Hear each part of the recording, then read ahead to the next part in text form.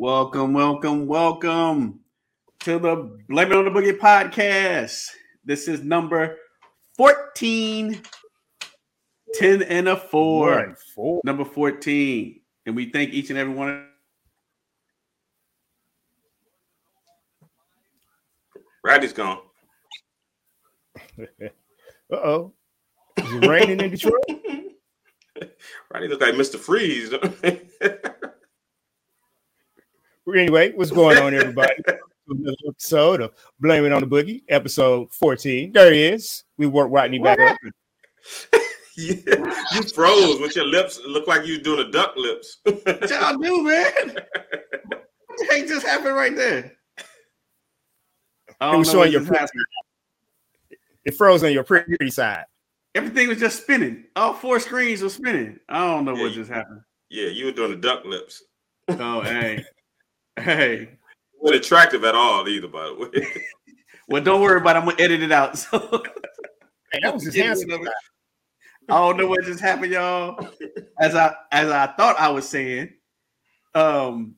we thank each and every one of you for continuing to watch us each and every week. Continue to listen to us on iTunes, on what's the other one? TikTok, Spotify, all those different little platforms.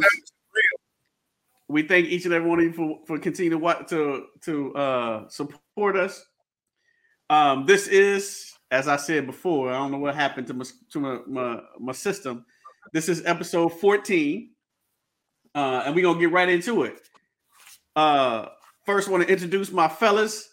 We have Dorian D. Almighty, the Wonder Mouse Brown from Richmond, California. We have Dante Geechee Dan Nash from Phoenix, Arizona. Antoine DOOZE Williams from Florissant, Missouri. And of course, you have the one and only Rod D right here from Detroit, Michigan.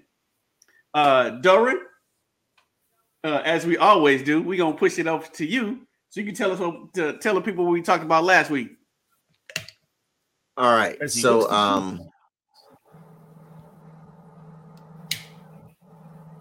we wait a minute, what happened to the thing?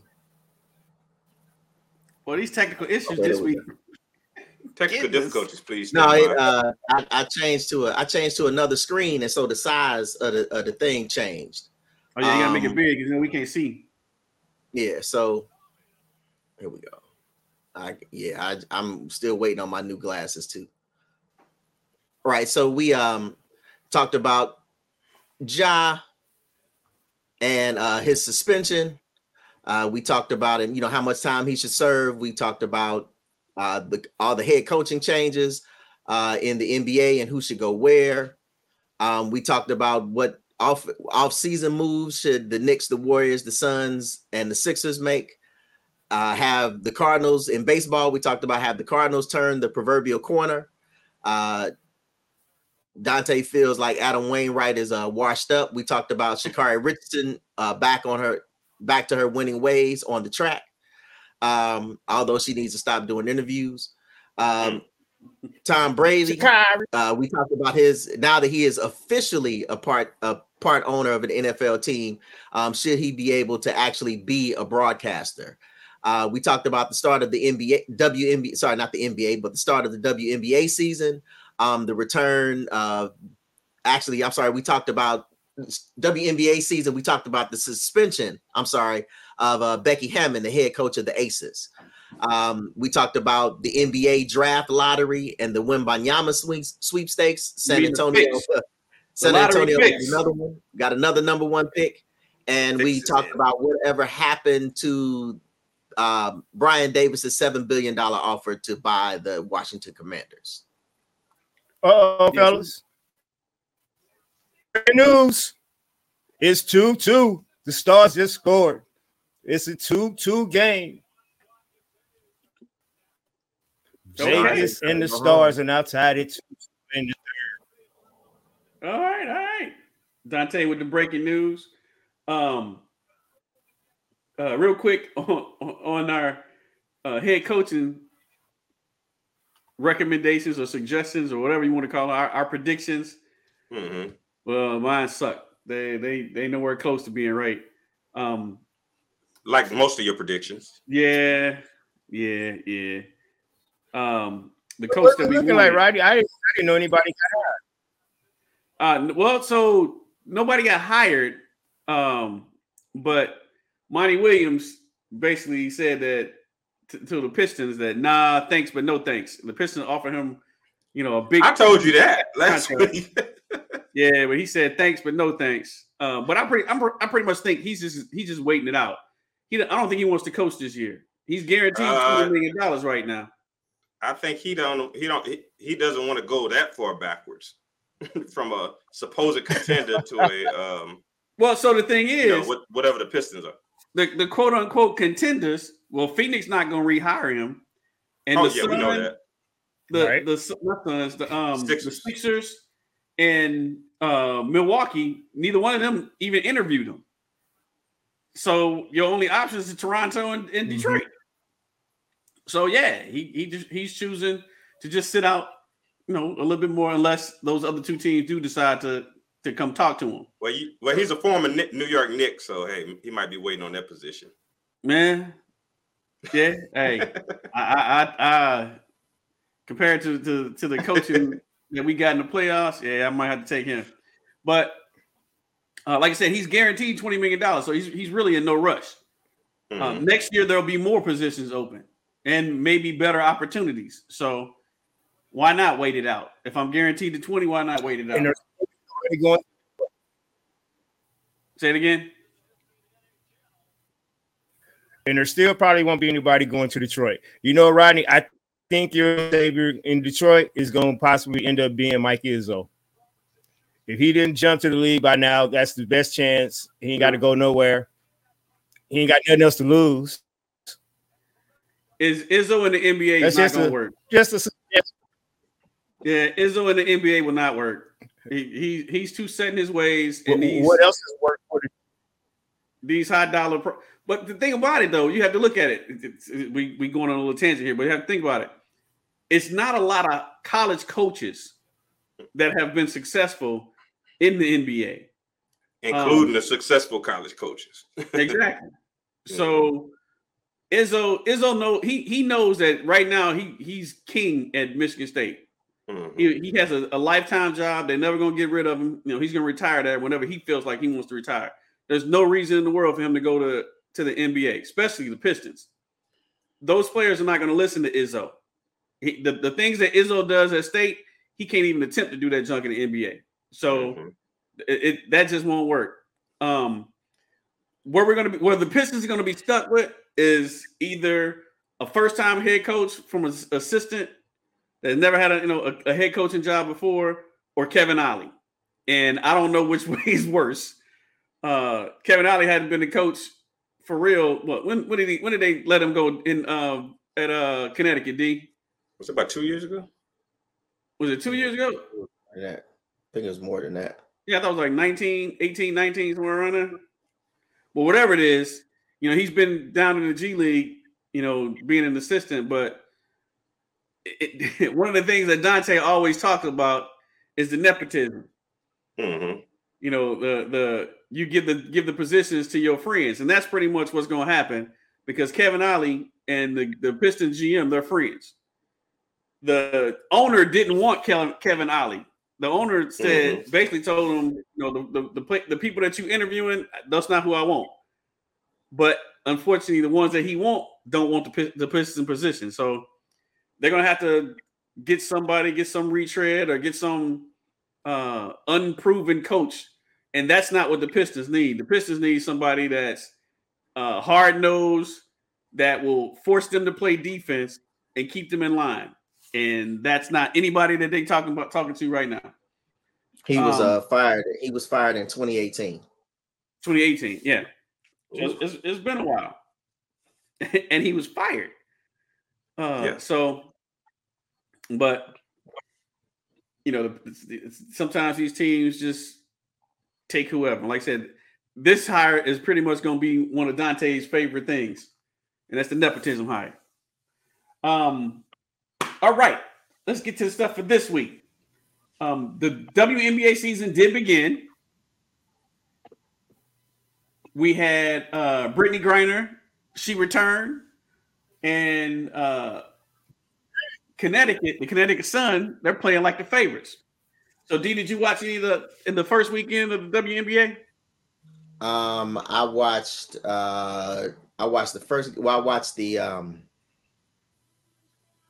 BG. Actually, I watched both games. I watched the her return to Phoenix, even though they lost. They played a good game. She played very well. And that was really and then I watched the first game, which they played that was away when, she came back to the league, period or whatever. So those were actually the only two games that I watched. I just wanted to, see, how she was going to play. She played very well defensively, offensively. But Phoenix themselves didn't play well. Diana Taurasi was broke in that game where they were back at home. And, she was still shooting, but that's what Diana Taurasi does. And you don't let anybody shoot. If you're going to let anybody shoot, it's going to be Diana Taurasi. But I haven't seen the Connecticut Sun play yet this year. And nobody was talking about them. Everybody's been talking about the Aces because Candace Parker is now, with the Aces. So everybody's been talking about how well they're going to play, especially once Becky Hammond comes back. But I haven't had a chance to see the Connecticut Sun. I'll have to check them out. Well, for the New York Liberty, Breanna Stewart dropped 45 in 3 quarters. 45 and 12. She was balling. She was balling. Where Dante little thing at?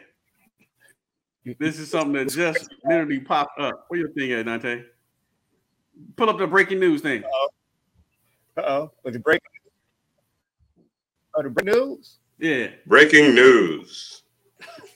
So a few weeks back, we talked about the Detroit Lions receivers, their players that all got suspended. Well, the Jameson Williams, the Lions' first-round draft pick last year, he said that he wasn't even aware the NFL had a gambling policy. Now,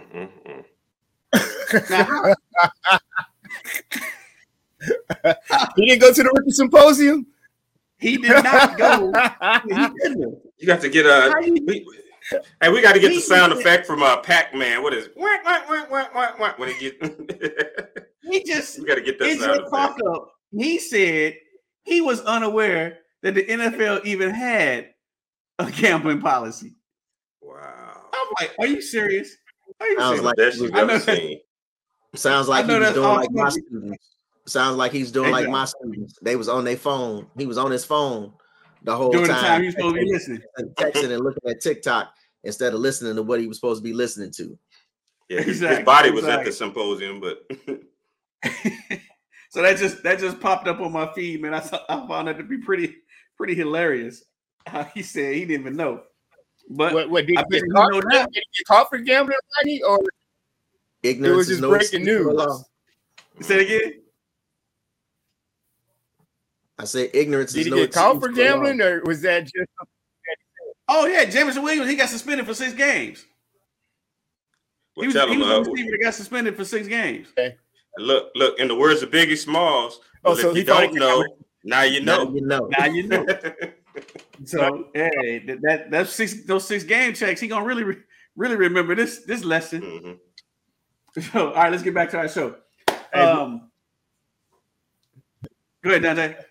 Hey, real quick, on the WNBA, like you said, did any of us watch any of the games this weekend? Well, first of all, ain't been that many. Like I said, Connecticut's 3-0. I think Chicago's 2-0, and everybody else is pretty much 0-1 or 1-1.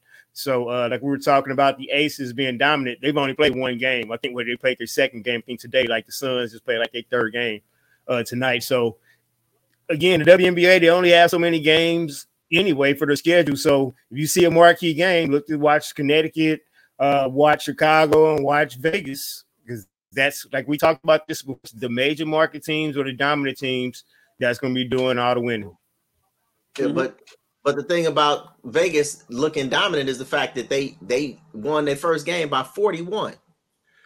So that's why everybody's saying, they gonna be dominant. Mm-hmm. But they beat the Seattle Storm without Stewie and without Sue Bird. So that part.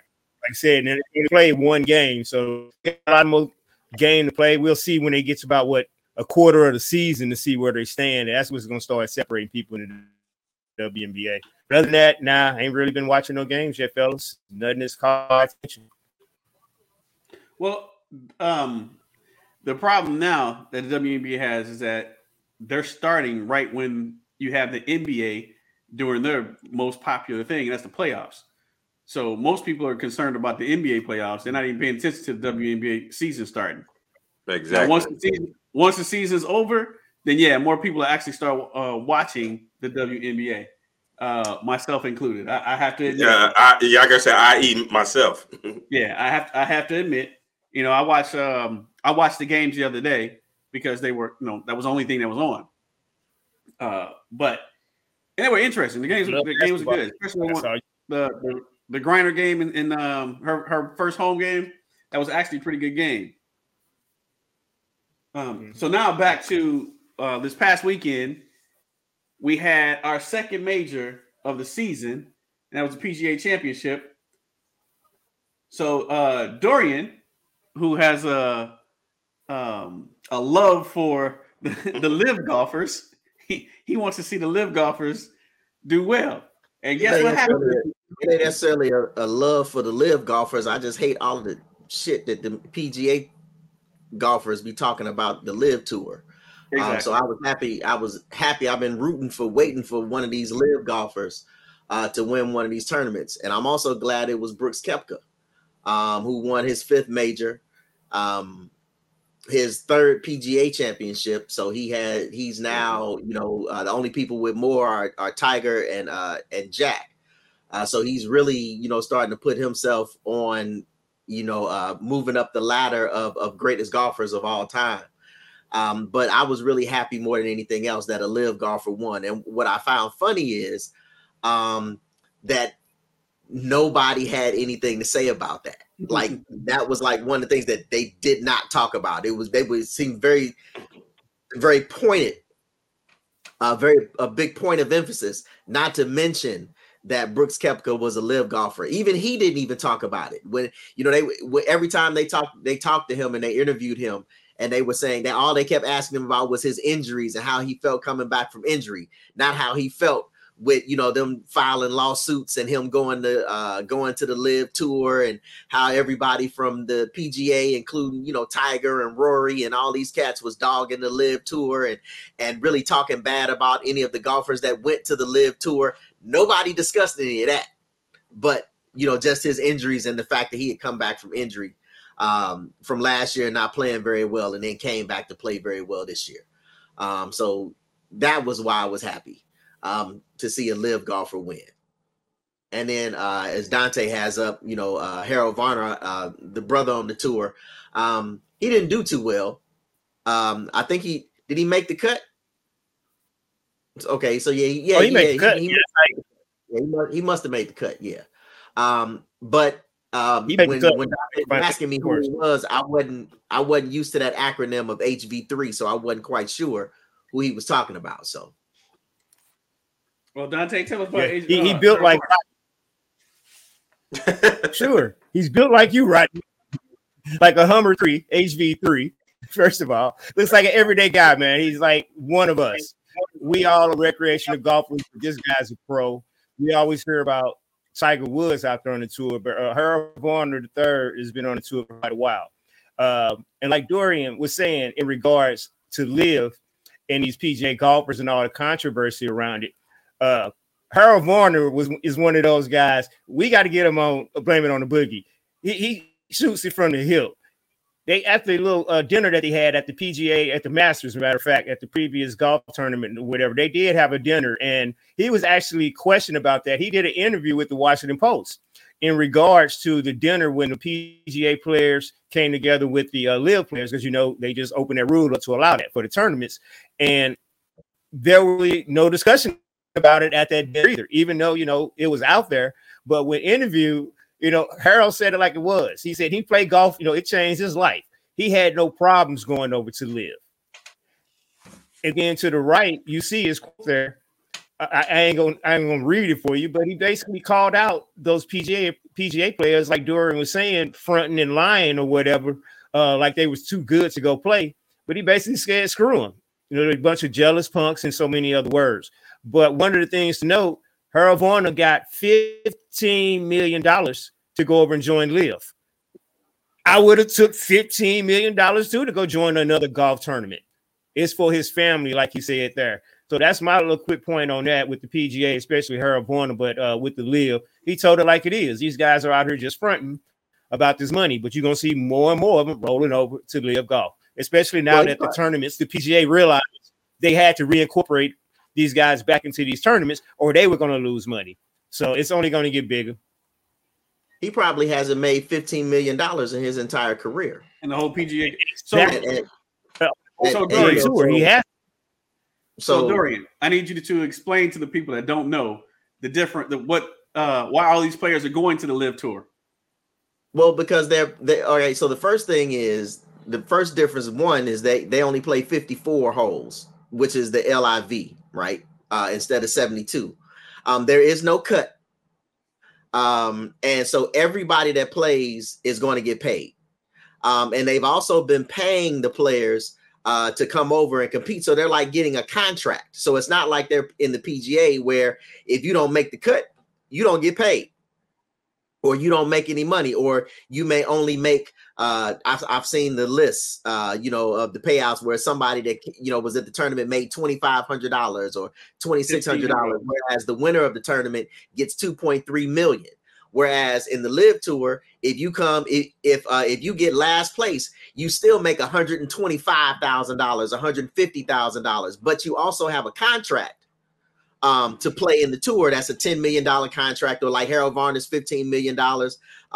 They were given, like Koepka, I think he got $150 million or something to play. It might even be more than that. I know they were offering Phil almost 300.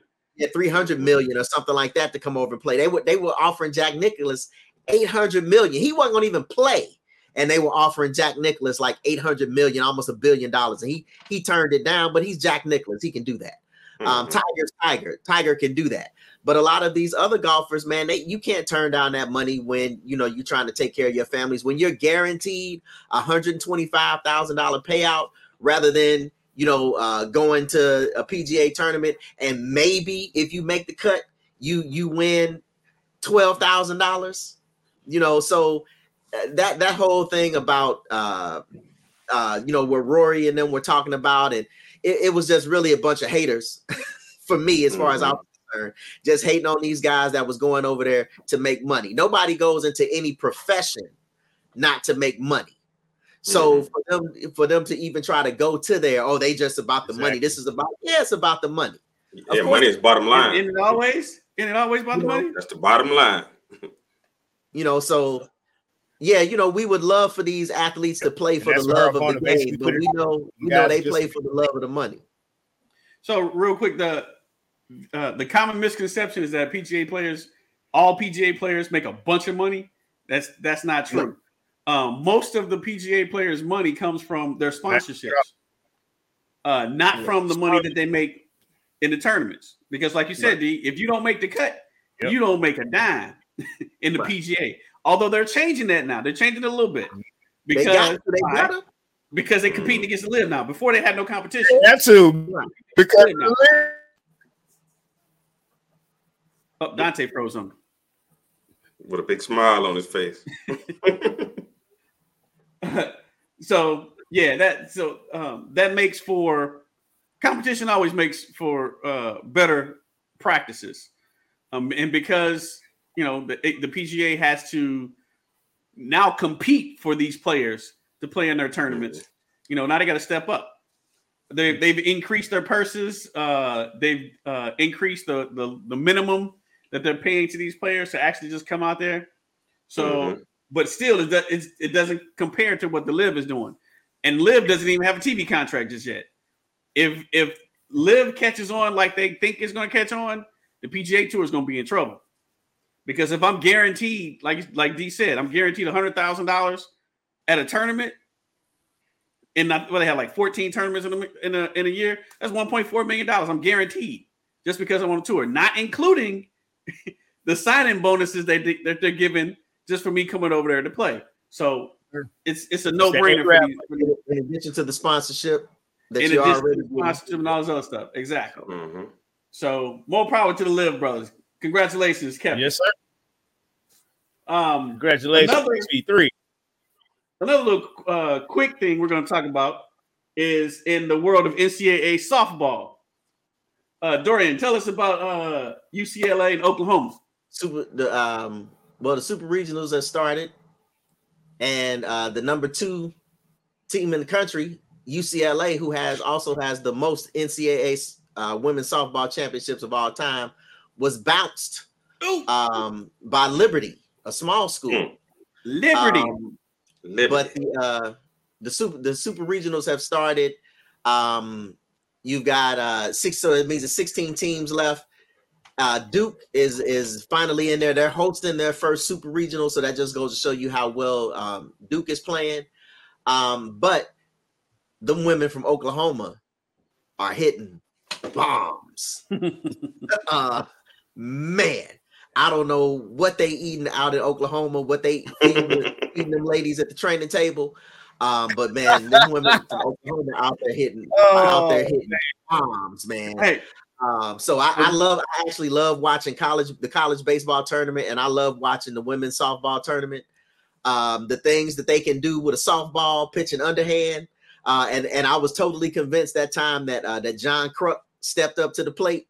I forgot who he was batting and couldn't touch it. So he a career 299 hitter in Major League Baseball. So I love watching women's softball, man. So if you get a chance to watch it, check it out. This looks like it's gonna be a good tournament, but they're all good tournaments. So dudes love the long balls, huh? Dudes love the long ball. Oklahoma, woo! I think they only lost one game this year too. They like 51-1 or something like that. That's what's up. All right, Dante. Another thing happened this past weekend was in the world of boxing, where we had Lomachenko versus Haney in their battle. Talk to us about that, because it was something that happened that was kind of a little bit controversial.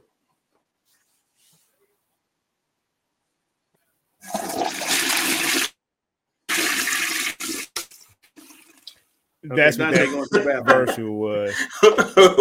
First of all, that's what the decision was. So first of all, this is one of the reasons why I don't like boxing.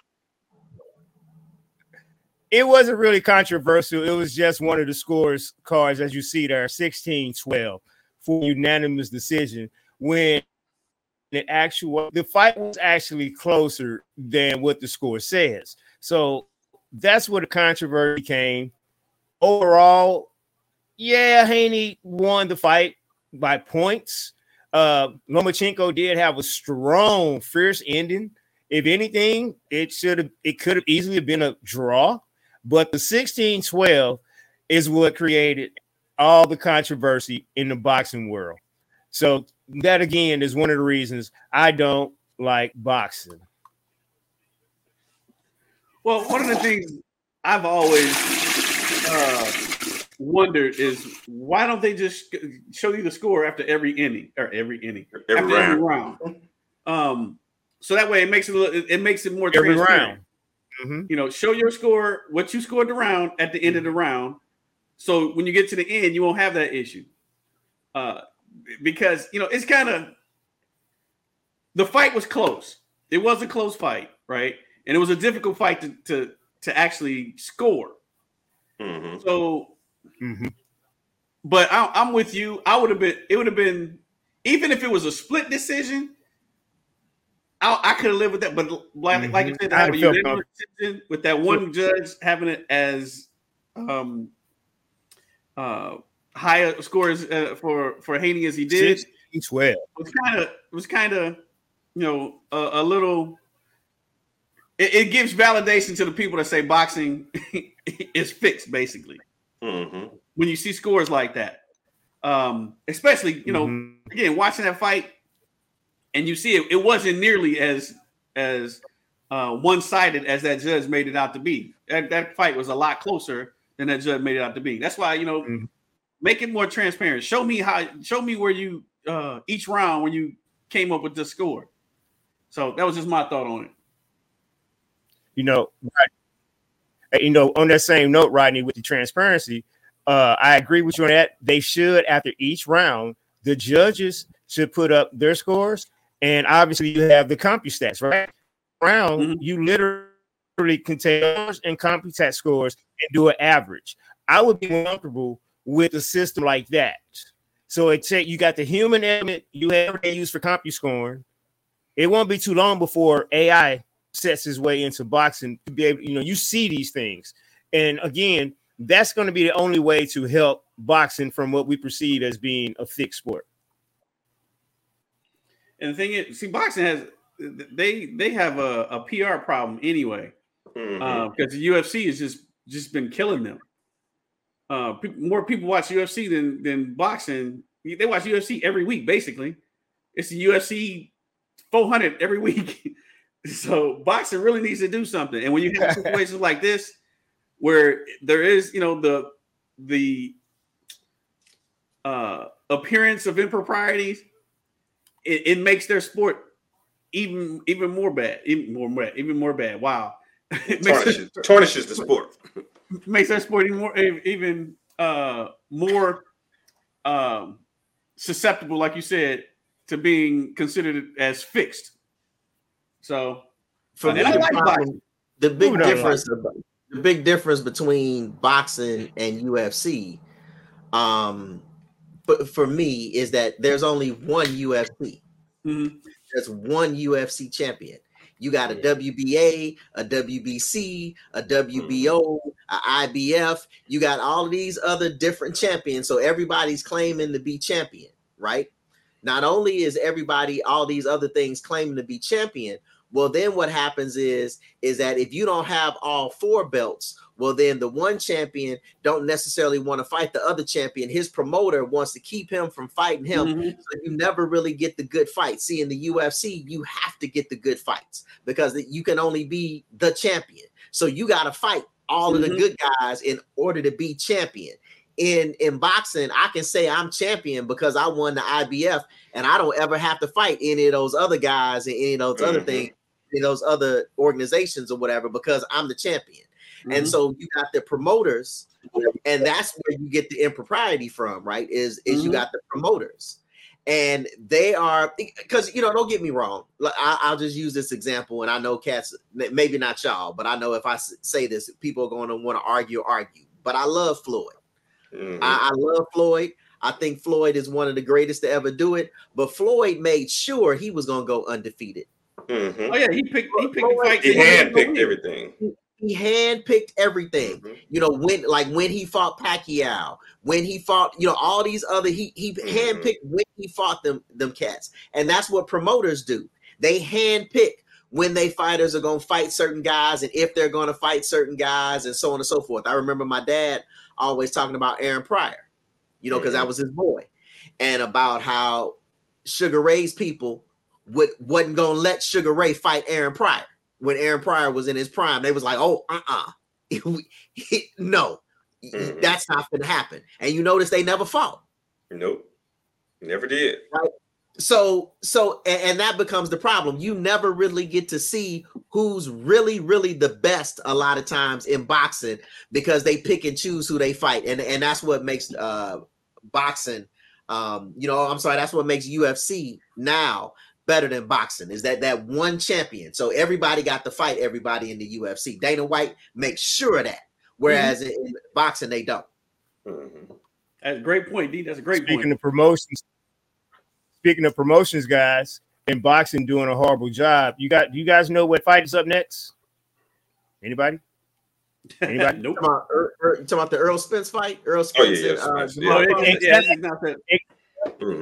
But Crawford, exactly my point. They've done a horrible job building up to this fight. That's next month.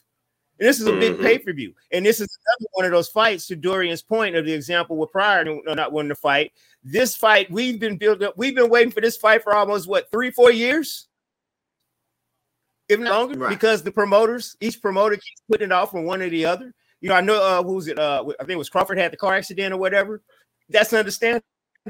We came back for that. But to keep putting this fight off, it makes no sense. But now here we are a month away, and you don't hear anything about it, guys. You don't hear anything about it. Nope.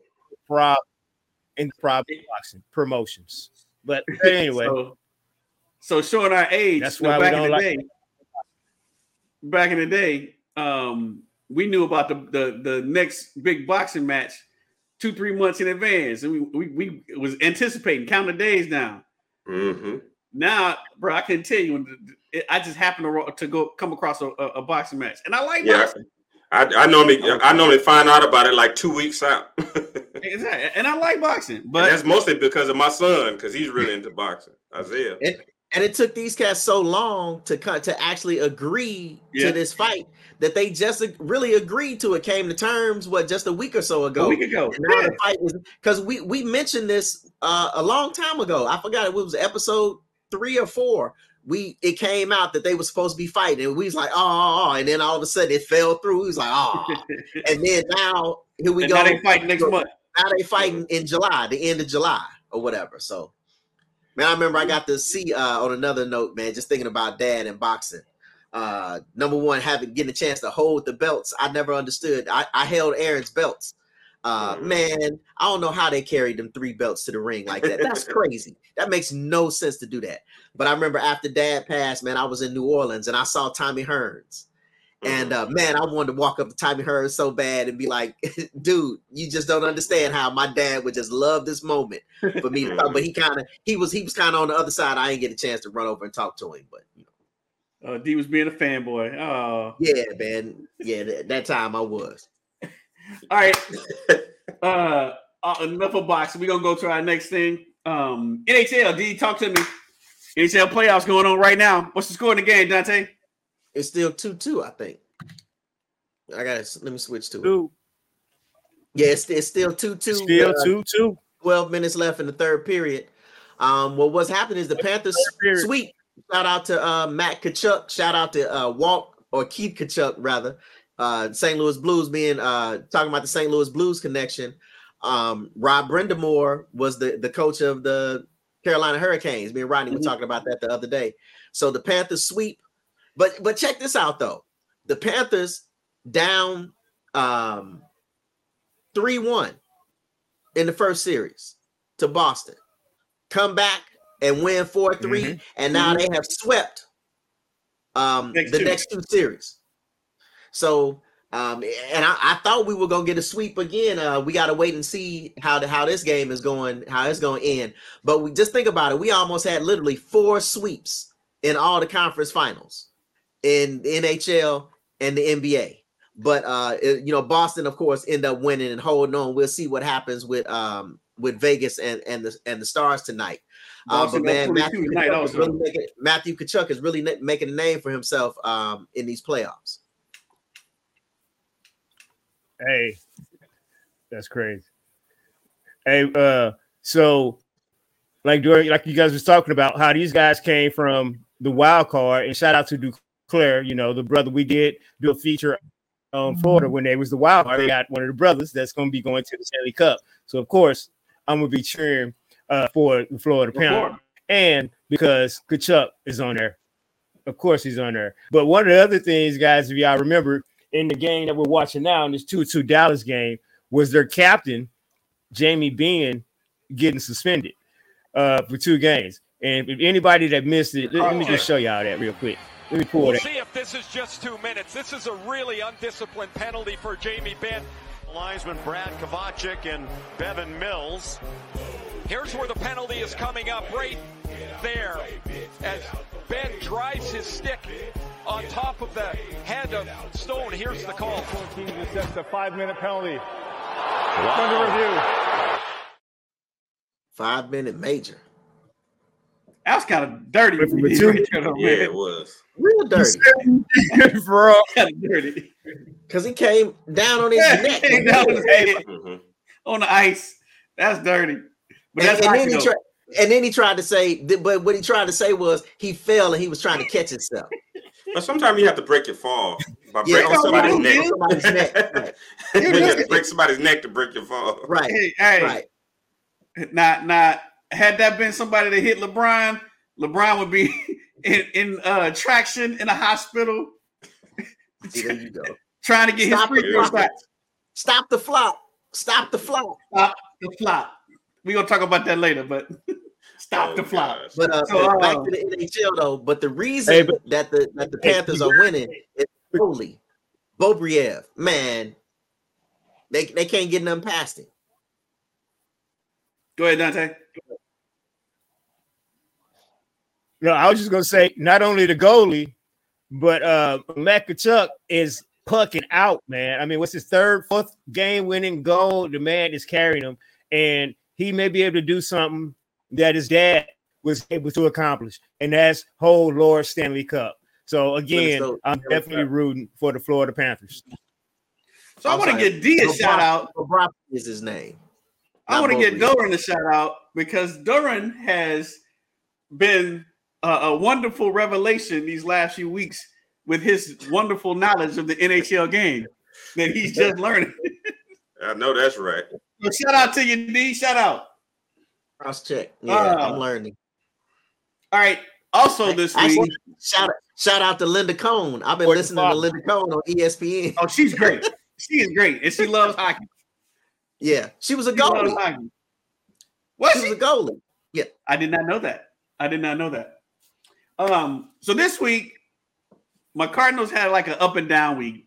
When we were doing our production, I was all geeked because the Cardinals had 7-3 the last 10 games. They've lost a couple of games to Doran boys, but that's okay. That's okay. We still are only 6 games back. But our pitching is still the issue. The pitching is still the issue. The bats are killing. The pitching is killing us. So it's a double-edged sword. However, one of the things that I did see is that the Cardinals are one of the teams that are mentioned if/when the Angels decide to trade Shohei. So it's apparently St. Louis is one of the teams that Shohei would like to go to. If that's the case, man, that could fix a couple of issues on our team. One, the main part being our pitching staff, as Dante has on here. Adam Aintright has a 6.33 ERA after 21 innings. A week ago, I was saying, it's only been 2 games. Well, now it's been 4 games, and it is not much better. So he's given up 15 runs in 4 games. Come on, man. 3 homers in 4 games. That's not good for a starting pitcher. And he only has 10 Ks in the 4 games. That's really not good. Not for a pitcher. What was that? I think it says 4.2 per 9. That's not good. That's not a good ratio. Yeah. Hold on, Rodney. And that's a misnomer. So that's Ks over 9 is 4.2. When in actuality, he doesn't pitch more than 5 innings. So that's a little flaw because they're doing over 9 innings. So it's actually worse. That's why I highlighted those. But like I said, in just 4 games, in 21 innings pitched. So you do the math of how many innings that he's pitching. That's less than 5 innings. So he's not even going 9 for that stat to even be right. He's giving up 7 hits per game. You see the ERA over 3, the home runs. He's done. We talk about Adam Wainwright every 2 weeks, put a fork in him. So I hope he's one of the guys because of his contract that the Cardinals may be able to shove him off to California where Wainwright can go retire into the California sunset or something because he's washed up and done. And when you're done sending Wainwright out, matter of that, send all the starters off. Righty, have you looked at our ERA Pull it up, Rodney. Pull up our starters' ERAs. It's horrible. And that's what it said. Our bats are good, but the pitching is worse. We need to ship out all the starters. Well, with Rain and Wainwright ain't right. Can't get right. I'm gonna tell you this, Dante. You trying to get rid of Wainwright? They will not get rid of Wainwright because this is gonna be his last year. It's gonna be his last year, so we stuck with him for the year. Our starters, Miles Mikolas, he has a 3-1 record, 4.23 ERA. He's given up 29 runs in 11 starts. Jordan Montgomery, 4.55 ERA. He's 2-6. Jack Flaherty, 5.29 ERA. He's 3-4. So yeah, our pitching staff is absolutely horrendous.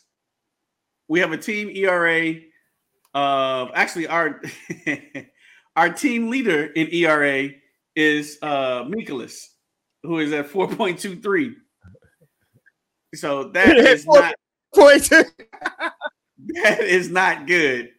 He leads the team in ERA and wins with 3. So yeah, our pitching our pitching is a problem, bro. We have a team ERA of 4.46, which ranks us. Let me give you the ranking. Butt naked last. Nah, I don't think we last. Let's hope we not last. That's the win. Y'all won't let me pick. Y'all won't let me pick up the Cardinals eating ass pick no more. So no, we don't want that. No. We're not last, D. But we're 21st. So, but what's worse is we behind the Tigers, man. Wow, that's just horrible. It's funny. What you looking at? Because what I pulled up has St. Louis above Detroit at 20 and Detroit at 21. That's probably before tonight. For team ERA, this is from. Yeah, I'm looking at team ERA, ESPN.com. Detroit is at 4. And we did lose. Detroit is 4.40, and the St. Louis at 20, and St. Louis is 4.4 21. That was probably before tonight's game. Since we lost. Yeah, they garbage juice. So, the pitching staff is garbage juice. Again, at the end of the day, we're only 6 games back first. We're only 6 games out of first, and it's still not June 1st. So there's plenty of time for them to get ready. But it's that tells you a lot about the NL Central, then, doesn't it? It does. If the Cardinals are 6 games under 500, but only 5.5 games out of first. So what did Yogi Berra say? Went for the red. Getting late early. So they need to go ahead and start turning this thing around, man. Like I said, June 1st is in what, 6 days? 7 days? Yep, 7. So, come June, you got June. By July 1st, you got to be jockeying for position. Yeah, May got 30. I had to go through my song. 30 days has September, April, June, and November. All the rest at 31. I had to count. I always forget which days got 30. That's actually I've never heard that before. Oh yeah, that's a song. Yeah. Hey, but box. Yeah, I've never heard that before. Oh, come on, Dante, talk us about MMA. Well, what y'all want to know? We just talked about boxing. It's all y'all really know. This is exactly. So this is biggest news to come out of MMA last year when Big Francis Ngannou signed with PFL. I don't know if you guys know what PFL is. That's the Power Fight League. And like we talk about with boxing or with the Neil, with Liv and Pete and the PGA, this is the direct competition to Dana White. And he don't like it because one of the biggest stars in MMA, and you're going to see a little influx of fighters going over. This is a big deal, guys, because one of the reasons Francis went over is because he couldn't get the deal he wanted with Dana White and UFC. In particular, he wants to box. So one of the agreements and one of the things he's going to be allowed to do in the PFL is he's going to be able to box in an exclusive pay-per-view, PFL pay-per-view, anytime he wants.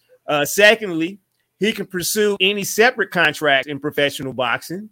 So he can come over to, like Dorian was saying, one of these leagues and come fight one of these heavyweights in between them, trying to figure out who wants to fight, and go right back over to PFL and fight. What else? He's going to be, speaking of ownership, he's going to be an executive and going to be an equity owner in PFL Africa. So what's happening? PFL is expanding their league, if you will, to Africa as well. Just like we just talked about, we're going to talk about a little bit with other minor leagues like baseball and such. They're going to Africa. You have a lot of African MMA fighters over here.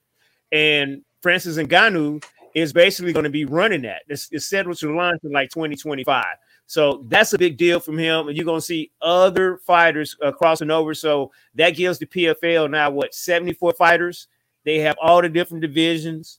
Women's and everything. And like Rodney was pointing out, not just UFC, PFL is on almost every other week. So every week there's some kind of MMA on. Boxing is falling back to the back burner. Bare knuckle boxing is becoming bigger than boxing right now. So definitely wanted to point that out up there. What's going on with Francis Ngannou. So that's just some of the little highlights of what the PFL is.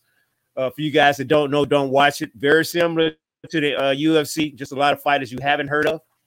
A lot of fighters that come from wrestling and they go to the startup. But this is Dana White's competition, and he don't like it, fellas. But you can watch it as you see down there. It's on ESPN Plus, ESPN2, all the pay-per-views. Dana White's competition, fellas. And this is what boxing has to do about. I'm sorry, Rodney. So that's it. Dante, I need you to school me. On the graphic, it says fighters compete each year in a regular season, playoff, and a championship. How does that work? Oh, yeah. That's one of the biggest caveats of how the PFL works. So like with boxing and with the UFC, promoters basically schedule your fights. They pick who you're going to fight and everything. Well, this is basically just like a playoff format, sports season format. So you have a regular season. So in each division, right? You say you have 8 fighters in the division. Well, through that, they're scheduled. And through the regular season, they have a schedule, the record. They go into a playoff, a 2-bracket playoff or whatever, and then they go to a championship. That's something MMA doesn't do. So if you're the number 2 contender, you don't have to worry about Dana White coming in and snatching in the number 5 because it's a big name or he did something popular to skip over you. It's a playoff. So your regular season won't matter. As long as you make the playoffs, you ain't got to worry about your promoter coming in and skipping over you in the fight, which commonly happens in the UFC and what happens in boxing. So that's one of the biggest attributes about the PFL as well. You can actually monitor the production of the fighters, and it's not, as we say, dictated by promoters. And they have control. Everybody has to fight it seems like it makes sure that everybody has to fight everybody. It does. It does. Everybody fights everybody. You got to worry about no collusion. Like I said, picking somebody else to fight a fight when you deserve and stripping a belt from somebody. Ain't nobody got a belt to the championship. And that's one of the beauties of it. Oh, that's pretty sweet. So definitely check out PFL, guys. That's different. That is different for an individual. Definitely different. And that's different. Francis Ngannou looking like a Mike Tyson Punch-Out character. Yeah. All right. So also this week, are we skipping over one? Okay. What we skipping over? Did we skipped over my NFL? No. What's talking about? He skipped over my NFL. No, we didn't. It's not on the banner. It's right here. Oh, okay. Well, just go ahead and go to it. Yeah, it's not on the banner. I don't know what happened to it. This is a real short acknowledgement. This week, one of arguably the greatest. We're going to say one of the greatest running backs Actually, he's one of the greatest football players of all time, Jim Brown. But he was more than just a football player. More than Hall of Fame football player. One of the greatest. He's a significant activist during his time. A great actor. And a wonderful father, friend. Great actor, or he's just a great actor, man. He did pass. He died, D. So D, come on, man. I ain't gonna talk about the man. He passed. Yeah, come on now. You got to give his great, D. He died. I love Jim Brown, but I ain't about to say he was a great actor. He was a great actor, man. No matter how much I loved, I'm gonna get you, sucker. Man, come on, bro. That's one of the greatest movies ever. Come on, give Jim Brown his due. Anyway, we do want to acknowledge. We do want to acknowledge. He passed at 83 years old. I think it was. Yeah. He's 83. So to Jim Brown's family, we do want to pass on our condolences from Blame It on the Boogie podcast. Another thing this week, Carmelo Anthony, former Knick, former Nugget, former Thunder, and Portland, Trailblazer, and Laker. Who else he played for? He was the Rockets for about 12 games. Yeah, he did play. He got traded to Houston. So former Rocket, retired this year, just this week. He is the number 9 scorer all time in the NBA. He has all the accolades, all NBA scoring records, blah, blah, blah, blah, blah. But he was also voted as one of the 75 best players when the NBA celebrated their all 75 team. So the question that we have, during the time he was selected, he was still an active player. No. Should NBA all-time team include active players? Hell no. Like, talk to me, D. Talk to me. Why do you feel that way? No, because they still playing. I mean, I think. What question? What question did before you elaborate? I have a question. Who creates the all-time list for the NBA? That's all I have. Go ahead, Dorian. No, I don't. It's funny because that was actually going to be part of my answer, or my response or whatever. I don't think so. No, I think that you need to be retired, before you can be on one of these quote all-time teams. I think it's a disrespect to a lot of other players who played the game who were good as well. Again, these guys, they're good. Nobody's saying that they're not going to be the greatest ever, or that they're not going to make the Hall of Fame, but as of right now, they're still playing, right? So let the guys who have played the game and who have retired, let them, get their flowers, so to speak, right? Although I'm kind of getting tired of that phrase. But I think that this also is a very media-driven award. And what I mean by that is the idea of somebody always having to pick who's the greatest, of always having to say who's better, of always coming up with these lists. Oh, if you had the Mount Rushmore, right? Which I think is very disrespectful to the Native Americans in South Dakota. But anyway, if we had the Mount Rushmore or the top 5, it's always something. Well, who's on your list? Who's on your list? Of course, for the media, it's something to argue about. But I agree with Dante too. Well, not necessarily. I don't know if he made a point or whatever, but his question is very valid. Who came up with the list? Mm-hmm. Where did that list come from that the NBA decided to use to make this whole thing about? And I just think that really, in the same way that I hate in-game interviews, is the same way I hated the fact that when they did that all-time 75 team, that they had to come out and they already had on their leather jackets and leather jackets, and they were sweating because they had just been playing in the first half and all. I hated that the way that they did that whole ceremony. So no, I think that you need to be retired first. You should no longer be playing before you talk about being an all-time, player. D-Dub? I agree with Dorian on that one. I think D is right. I believe it should be the retired players. We should have an entire body of work, to evaluate, whether a player deserves to be on any list, like that one. And like D also said, it's media driven, because it's more like a popularity contest as well.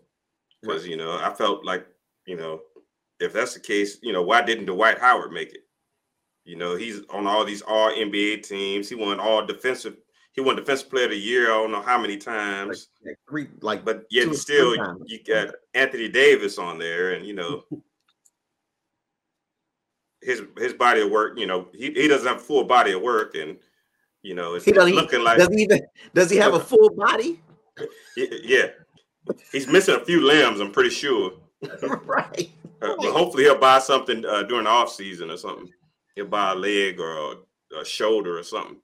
Right. But yeah, I mean, you have to have something to to evaluate, and these guys don't. You have Dame Lillard, who's I think he's a great player, and he probably will deserve to be on there. But like I said, he's never been very far in the playoffs. It's not really his fault, but compared to the people that we're evaluating him up against, that the former retired players. Hey, you don't even have Tracy McGrady on there. You don't have who else we said? Vince Carter. That's the ones that I was taking offense to. And they in the Hall of Fame. Yeah, they're in the Hall of Fame. Yeah. How do you not have Tracy McGrady as one of the greatest two guards to ever play basketball? But yet, now again, no disrespect to Dame Lillard. Dame Lillard is a great player. Oh yeah, but Dame Lillard is not Tracy McGrady. No. Yeah, so, like I said, Tracy McGrady has a whole body of work to to go off of. Exactly. Right. To evaluate, you ain't putting players in the Hall of Fame until they done playing. So why you putting them on an all-time team and they're still playing? And to go back to your point about media, it reminds me of Klay Thompson. Mm-hmm. Now, he was mad because he didn't make it. And when they interviewed him about it, because Klay starting to wear, for some reason, he's all of a sudden starting to wear his heart on his sleeve, right? Mm-hmm. He says, how you gonna say I'm one of the greatest shooters of all time, and then I don't make the all 75 team? And it goes to Dante's point.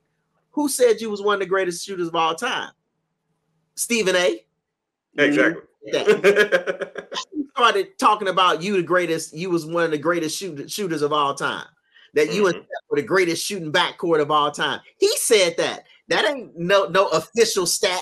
That's exactly. And if that's the case, you could say Craig Hodges was one of the best shooters of all time. Ellis. Right. That don't mean you belong on the top 75 team. Players of all time, right? So yeah. So again, I'm with Dante. I'm with where that list came. Who shot 50% from three? Was Steve Nash on the team? Did he make the all 75? These guys at I think he did. I'm pretty sure he did because he won a couple of MVPs. Oh, no. So. These guys they get incentives. They get incentive money. First of all, going back to the media and everything, ain't no incentive money. You ain't making first team, NBA, second team, third team. This is an all-time NBA team made up by the media, first and foremost. Yeah. And then secondly, they already have an all-time team, to which I all said. It's called the Hall of Fame. Oh yeah. So we don't need these that can make up our own all-time. Yeah. And the way it's a popularity contest, it's got to be. That's the list. Bill Walton was on the top 50. Right. How many years did he play in the NBA? About 4 or 5. Right. No, he played about 15. So to just doing he was hurt for 11 of them. Yeah, he was only good. He was only good. He was only good for 3. So keep it 3. Yeah. So keeping that in mind, gentlemen, wouldn't all these other 25 that have been coming out to the 75 be pushing Bill Walton off the list somewhere? So whether it's 50, the top 60, the top 75, it doesn't matter until you get into the Hall of Fame and then you've made it, my guy. So all these lists, they come out with what you call it, clickbait. We don't care. We can make a list every week. Rodney like making lists. come up with something. We need content. Bill Walton's still on the All 75. Yeah, he's still on there. Because he got those 2 championships. Yeah, but only one of them he played. When he was playing with Boston, all he was doing was swing. Every time they showed Bill Walton in that 86 series, he ain't doing nothing but waving a towel and turning around, high-fiving. Who was it that No, he actually played that year. He played the year in Portland. He played the year in Boston. And then what was the other year? That was Son did the same thing when he played. The Son did the same thing when he played, too. Now that you mention that. But anyway. They got a lot of practice. But, Dallas just scored. Sorry. Hey, congratulations, though, to Carmelo. I'm glad Carmelo finally retired, though, because he was basically just getting blackballed in the NBA anyway. So, shout out. You had a good chance out there. You had a good career, Carmelo.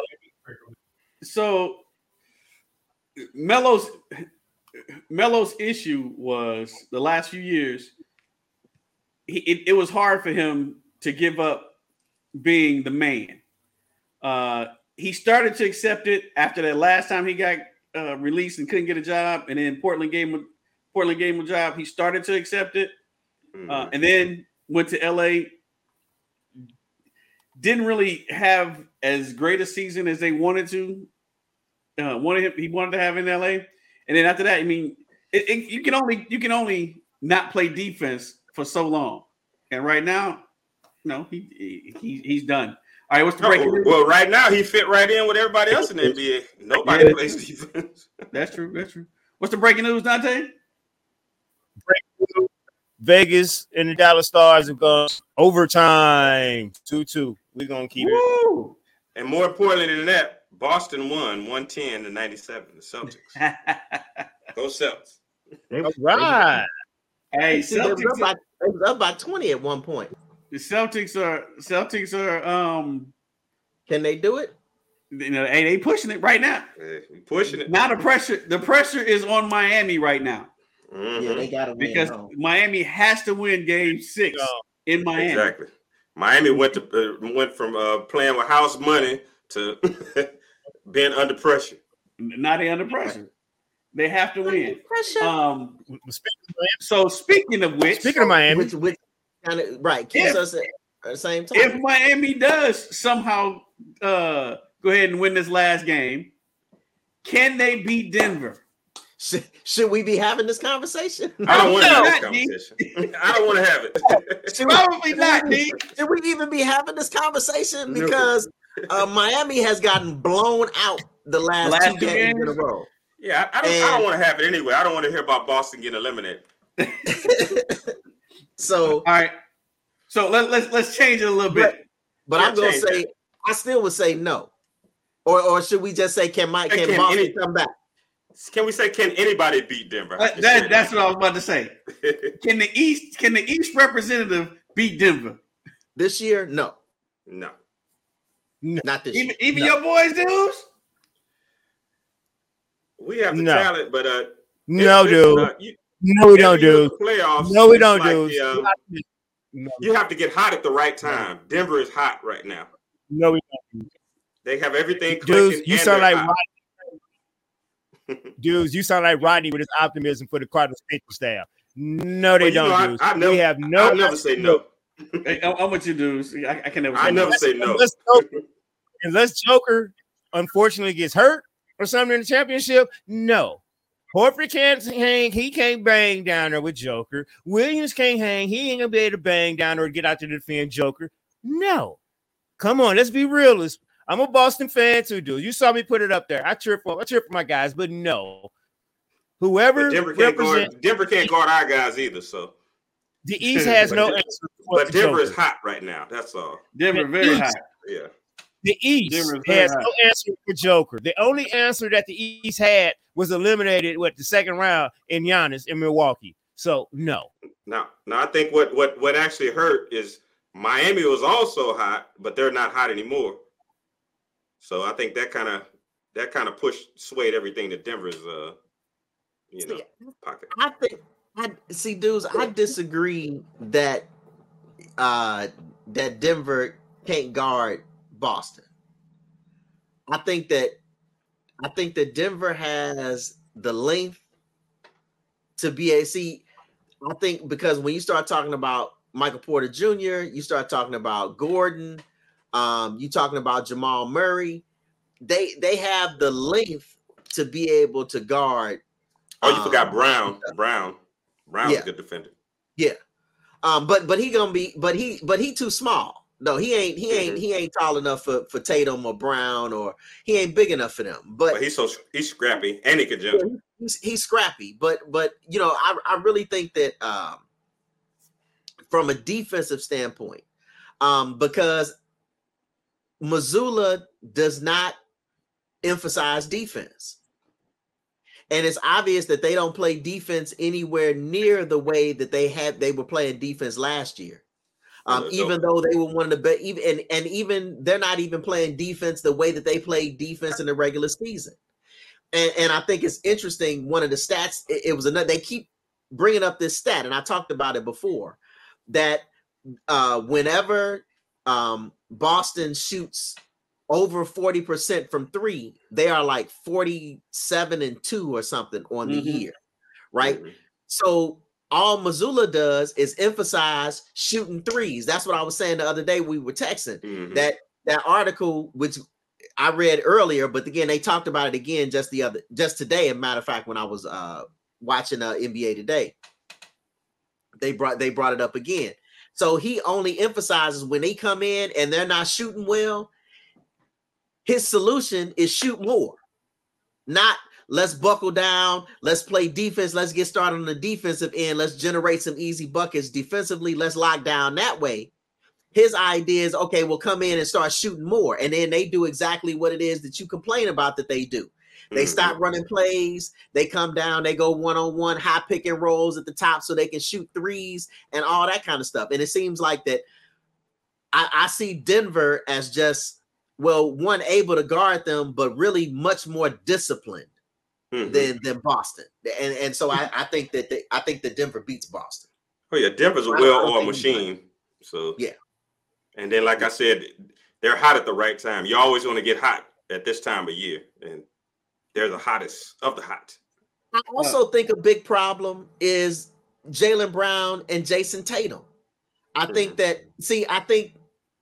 the problem with these kind of super teams, even though with Miami, it was a little bit different. But I think that Boston has not, as a team, has not decided, or Jaylen Brown has not decided that he wants to be the second fiddle.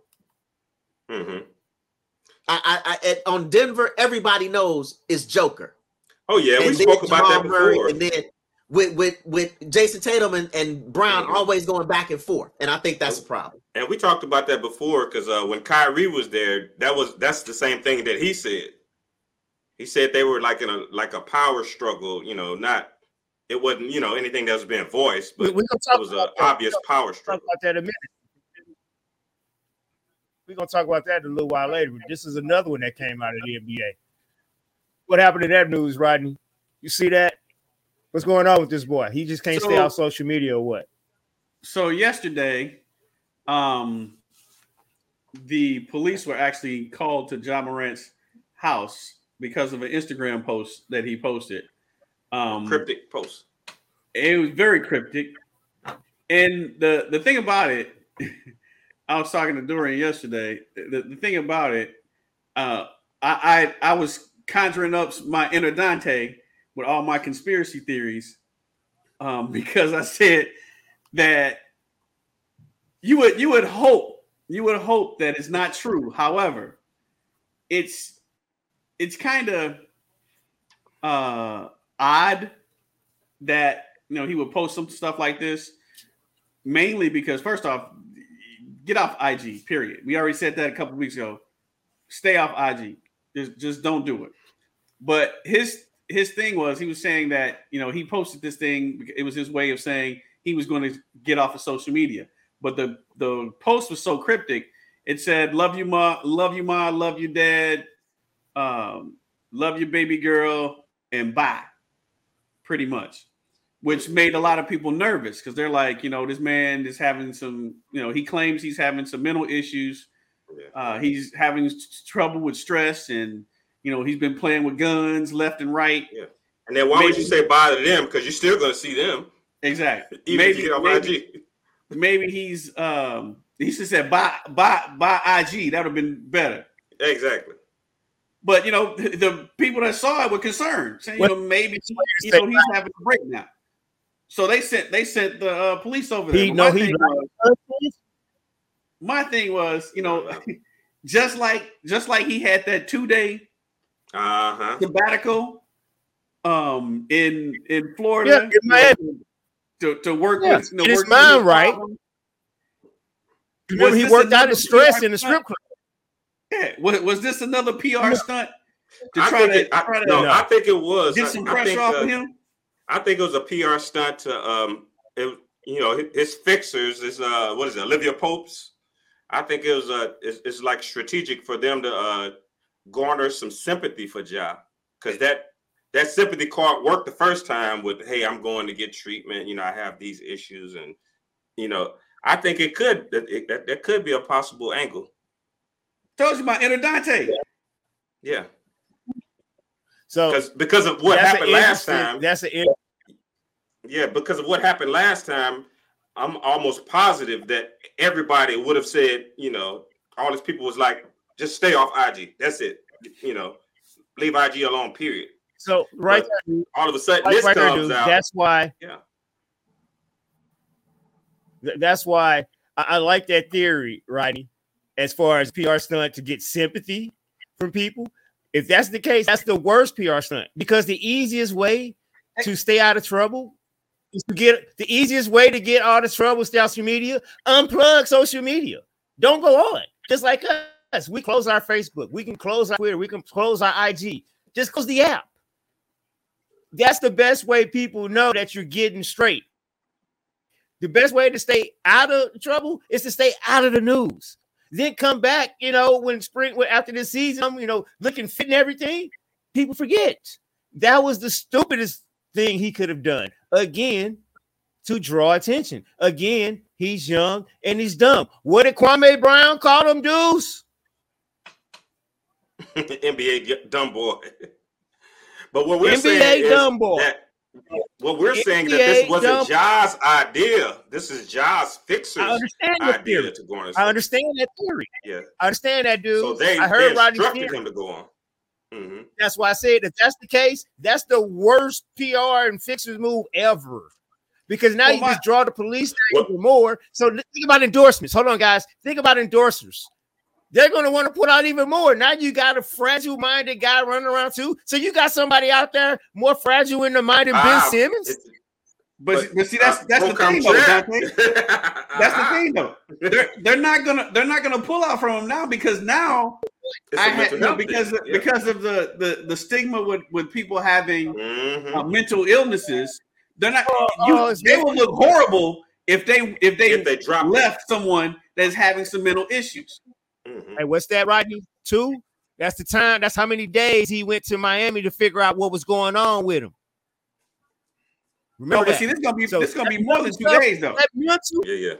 Don't that's gonna be more than 2 days. Now, don't get us wrong. We're not saying that this is going to work, but we're saying that this is a shot in the dark. I'm not even saying this is what happened, but what I'm saying is, it's a nice theory. It brought questions to me. It brought questions to me. It makes you right. And I don't want to doubt the man, because if he really does have, if he's struggling with some mental illnesses or whatever, bro, I don't want you to get all the help you can possibly get. However, based on your history and the way as dude said, the fixers tried to fix this thing last time, to me it just seems a little odd. Again, I could be completely wrong, and I probably am. All my predictions have been wrong anyway. Yes. However, it seems odd to me. It seems odd. Well, as someone who, and I know Rodney, this too on this kind of serious note, as somebody who has had someone close to them commit suicide. Mm-hmm. Rest in peace to my ship Marcus. Rest in peace to Hayward. So you never want to go that route to think that somebody is faking something like this, right? Mm-hmm. That they would say something like that because it's a shout for attention. and I, being in the position that I am in my job, we've had like these suicide prevention trainings or whatever, right? And this is the kind of stuff that they look for because these kids are on social media. He's young. So where we can turn social media off, for them, social media is an extension of them. So it reminds me also of these people who will post something on Facebook like, pray for me, but don't reach out to me to ask me for what's wrong. Just pray for me. Well, then, of course, people are going to ask you why, what's wrong? Are you okay? It's like I want attention, but I don't want it. I want attention, but I don't want attention, but I really want the attention. That's what I'm really looking for. And that's what it seems like to me. And I hope that it's, he get whatever help that he needs. If he truly needs the help, I really hope that he needs it. But at the same time, it is very easy to see with the timing of this, how it could possibly be, a PR stunt, Like I said, I pray that that's not true. Right. But it's just, again, it just seems odd to me. It seems odd. And if he does need, if this is something that he's seriously going through, bro, get all the help that you can. You have the resources to, the people are there to help you out. The NBA's there, the NBA PA is there, the Memphis Grizzlies, they're there, your family's there. You have the financial resources to get all the help you possibly can need. Get it. However, if this is a ruse, bruh, if you found out, you're gonna look real bad. Because again, bruh, you endorse all I can say is that's been going down about mental health and particularly black men and mental health. These companies don't want to push them to the side and make it seem like they got some that they've gotten rid of or no longer want to support someone who is mentally fragile. They do not want to give that impression at all. Not in this society, not in this day and age. They would have some years ago, but they do not want to do that now. But if it's a ruse, dude, you are really done. And I hope it's never found out. Juicy Smollett, bro. That's all I can say. Juicy Smollett. Right. Dante, what was that breaking news, man? What up? Juicy Smollett. It's over. It's over in Dallas. It's over in Dallas. 3-2. Dallas wins. They stay alive. Oh, they stayed alive. They live to fight another day. Staying alive. To quote the great Dan Patrick. In overtime. All right, so we're gonna go back to your boys for a hot second. Now, hit my boys up on the conversation again. Yeah, well, first off, let me say this. Say it. I'm gonna say this real quick, Ja. If you need help, get the help. But bro, I'm so sick and tired of talking about you each and every week. About something stupid. Yeah, grow up. Anyway. Back to the NBA dudes and your boys again.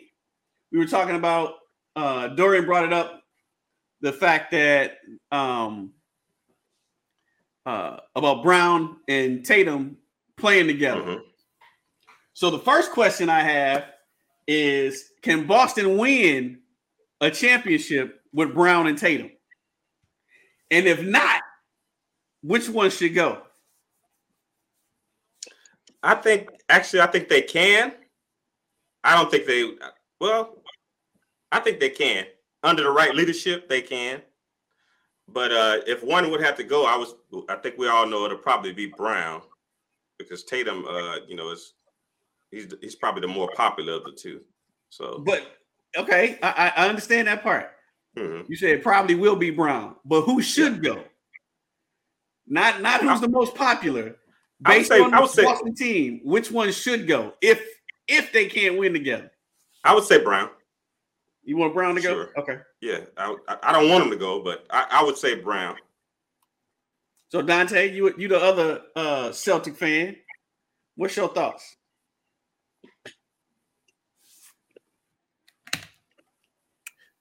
Make the same amount of money. We always talk about this. They fight amongst each other themselves.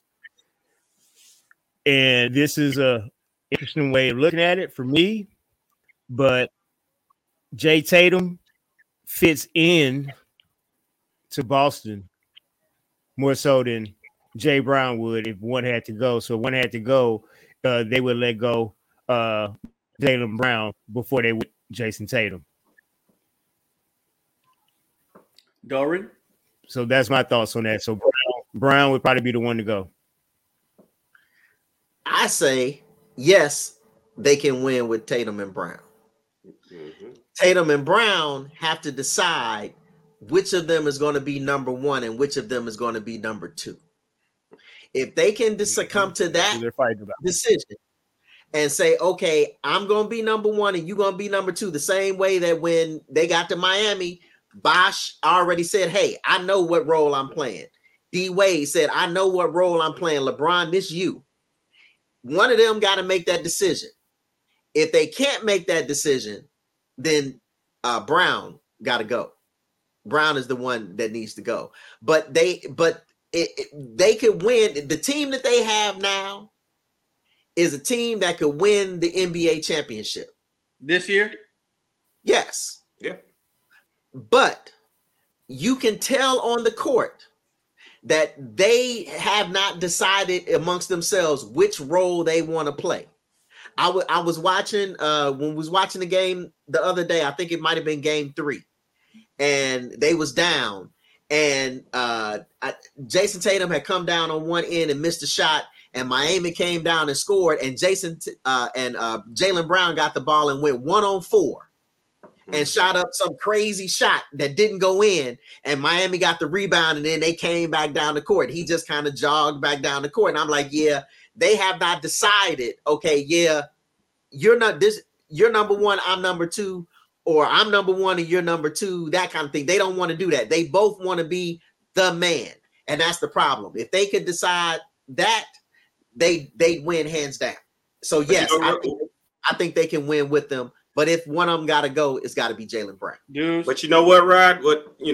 Being as deeply entrenched into the Celtics organization as I am, I've come to discover the issue actually dates back to Brad Stevens. Because if you can remember back to 2018, with that team they had, that was a championship team with Kyrie. That's when Kyrie was there, Gordon Hayward, and that's where the issue began. That's why everybody fell out of favor. Remember, they had Terry Rozier and all those guys, but they lost because Brad Stevens never defined roles. Even when Rozier left, he said that. Kyrie Irving said so. Everybody was fighting for the number one spot, and with that being said, they had a disappointing season. When the role of a coach and a manager. It's to manage. It's up to you to define the roles. Those roles should have been defined in the offseason or at the beginning of the season or even at the halftime break. Maybe somebody, had an astronomical first half of the season and, roles need to be redefined. But it should have been defined in the offseason by Brad Stevens. And so when Kyrie left and Gordon and Rozier, then it's like Tatum and Brown licked their chops like, okay, the team is mine now. Now it's ours. Yeah. But both of them want to be number one. And like Dorian said, I noticed the same thing. We noticed body language. The other day, I think Tatum hit like 3 shots in a row or 4 shots in a row. And then all of a sudden, Brown just started gunning. The ball never got back to Tatum. But you know what?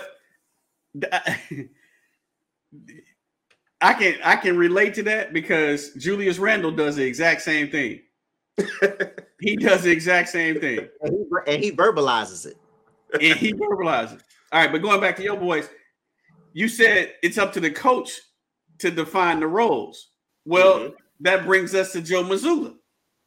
Joe Mazzulla has not defined those roles. No. And up until the last 2 games, Joe Mazzulla was looking very, very bad. So I was in Boston during the first 2 games of the season, and I made it a point to listen to the sports station in Boston to see what they were talking about. How they felt about these losses, and every call that came in was fussing and wanting Joe Mazzulla fired. So the question is, if Boston does not come back and win this series, will Joe Mazzulla be fired, even though they just gave him a new contract? I think these 2 games have saved Joe Mazzulla. That's what I really believe. These 2 games have saved him. If they would have got swept, I think he definitely would have been fired. Mm-hmm. But I think these 2 games saved him. Mm-hmm. He's definitely in over his head. I think we can all agree. But what happened in Udoka happened. I didn't like the way Boston handled the Ime Udoka situation, but it is what it is at this point. It happened. But I definitely feel like these last 2 games, the fact that Boston was able to gut those out, in the blowout fashion that they did, actually saved his job. So let me ask this question, because I don't know the answer to this. This is coming. Well, or that would have been another potential top 20. Say it again. I said, dudes just pointed it out. Had it not been for these last 2 games, Monty Williams may have been getting an interview in Boston. So who, dudes, or Dante or D, who are Boston's assistant coaches? Do they have any veteran former coaches on their team? Not anymore. They lost Stoudemire and I forgot the other guy. What is the guy's name? Stoudemire was the last one to leave. Remember Stoudemire left in the middle right before the playoffs to go take the college job. Talked about that during the episodes, and I can't think of none of the other coaches on the bench. So do you think that'd have been the last veteran? Do you think that's a remedy for Joe Mazzulla, for him to hire one of these former coaches? He should definitely do that, because that helped Larry Bird out a lot when he was coaching Indiana. To have a veteran coach, to pretty much help him out. Where he needed help or where he might have been kind of green. And you see a lot of other first year coaches. They'll have somebody on the bench that's been there a while, not necessarily there, but that's been a head coach before. Yeah. That can help them out. And I think that would have really helped him out. So, yeah. But I think these last 2 games, they really saved his job for now. But also, looking at it, like I said, it had to be tough to be a first year coach to, be this deep in the water, to win the NBA championship. You were a first year coach who's expected. You're not expected to get to the finals. Y'all got to finals last year. Mm-hmm. You're expected to take this team and win the NBA championship. That's what you're expected to do as a rookie head coach after the last head coach just got fired for a sex scandal. And then think about it. This experience of this playoffs is going to be very valuable to him. You won't get this experience anywhere else. Learning under fire, man. Learning under fire. Learning under fire. So he can sleep. So on the west side, you had the Lakers going against the Joker in Denver, and as we've said before, the Lakers are gone. They're no longer there. LeBron is threatening to retire. I don't believe that. The Lakers' best player in the series arguably was Austin Reeves. Mm-hmm. Most consistent. So here's I got a couple of questions for y'all. First question on the Lakers part. How far are you going to go in your salary with re-signing Austin Reeves? Is he a definite must-have on your team that you'll exceed what you would normally pay someone with 1 year or 2? What is it? Is this first year or second year? Second year. I don't keep up with. Yeah, he played last year. Would you pay more than what you would normally pay a second year player? Because there are going to be other teams out there that want his services, because the way he played in his playoffs, he is definitely an NBA player. But I don't know. He's a restricted free agent though. Is he restricted? Yeah. Okay. Which doesn't really matter. They still have to match the contract. They have to match the contract. Yeah, and that's going to be the problem. Yeah. And the problem is the Lakers don't have any cap space. Mm-hmm. So, but see, if I'm the Lakers, I'm getting rid of everybody except him and Hachimura and LeBron and AD. Everybody else, y'all can go. Yeah, because D-Lo good is gone. Man, he definitely got to go. He lost so much money in this playoffs. His exit interview should have just been Pelinka holding up a sign that said exit. That away. like Jeffrey Wright and Shaft. Yeah, he went from wanting another max contract to hoping now he might get the league minimum. Mm-hmm. Because he's gonna go to a bargaining table like, yeah, I know. Yeah, whatever, man. Give me what you can. I know. Just whatever y'all can afford. Just hook a brother up. Just hook a brother up. Make it easy on yourself, you know. I'll take it, right. So again, so the next question. How far will you go on Austin Reeves? What Dorian just said. Just like Dorian said, I would keep him. I would get rid of everybody else except Austin Reeves. You're gonna keep AD if LeBron's gonna stay. So you got those three players there, right? And as we're seeing there in the subhead, if LeBron is trying to use retirement to leverage Kyrie, then you're gonna have to let a bunch of everybody else go to be able to bring Kyrie in to pay him too with AD and LeBron. Austin Reeves contract the issue. Kyrie. So I'm interested in how they leverage to get Kyrie. Herein lies the rub, though. In order for LeBron to get Kyrie, he can't have Austin Reeves, nor can he have Hachimura. Mm-hmm. So that's why I brought that up. That's the trade-off. If LeBron is using his quote-unquote retirement as leverage to go for them to make sure that they bring Kyrie over, you're gonna have to get rid of Austin Reeves. Because trust and believe, Kyrie not coming in for less than the max money. He's just not. So and think about it, Kyrie by himself is not going to do it.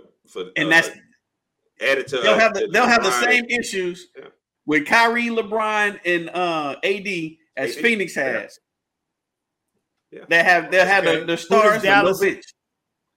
And all of them hadn't played over 60 games. They haven't played over 65 games. You said that's the question, guys. Who would Dallas? Who would Cuban? First of all, that even happened. First, we talking about leverage for Kyrie. Who would Dallas want back in return for Kyrie? That's not the question. We're talking about Ben Simmons. Kyrie a free agent. Kyrie a free agent. His season, okay. Again, max money. It goes back to Dorian's point. Everybody else go. You're saying you gotta let Austin Reeves go. They're gonna have like you're going to do Rodney Phoenix. They have no bench. Let LeBron retire. Now you got more money to go to two other players. So don't use any leverage. Let LeBron walk, and the Lakers keep the money. He don't keep the money if he retires. He put too many butts in the seats. That's too much money. LeBron ain't going nowhere. LeBron ain't going nowhere. So at that point, with everything you guys are saying, we know he ain't retiring. So that question, retire and leverage, makes no sense. He's gonna be there. He ain't tiring. No, but he's too much money to be made. So here's the thing. Well, first off, LeBron doesn't do anything without having a plan. Everything he's done has already been scripted out.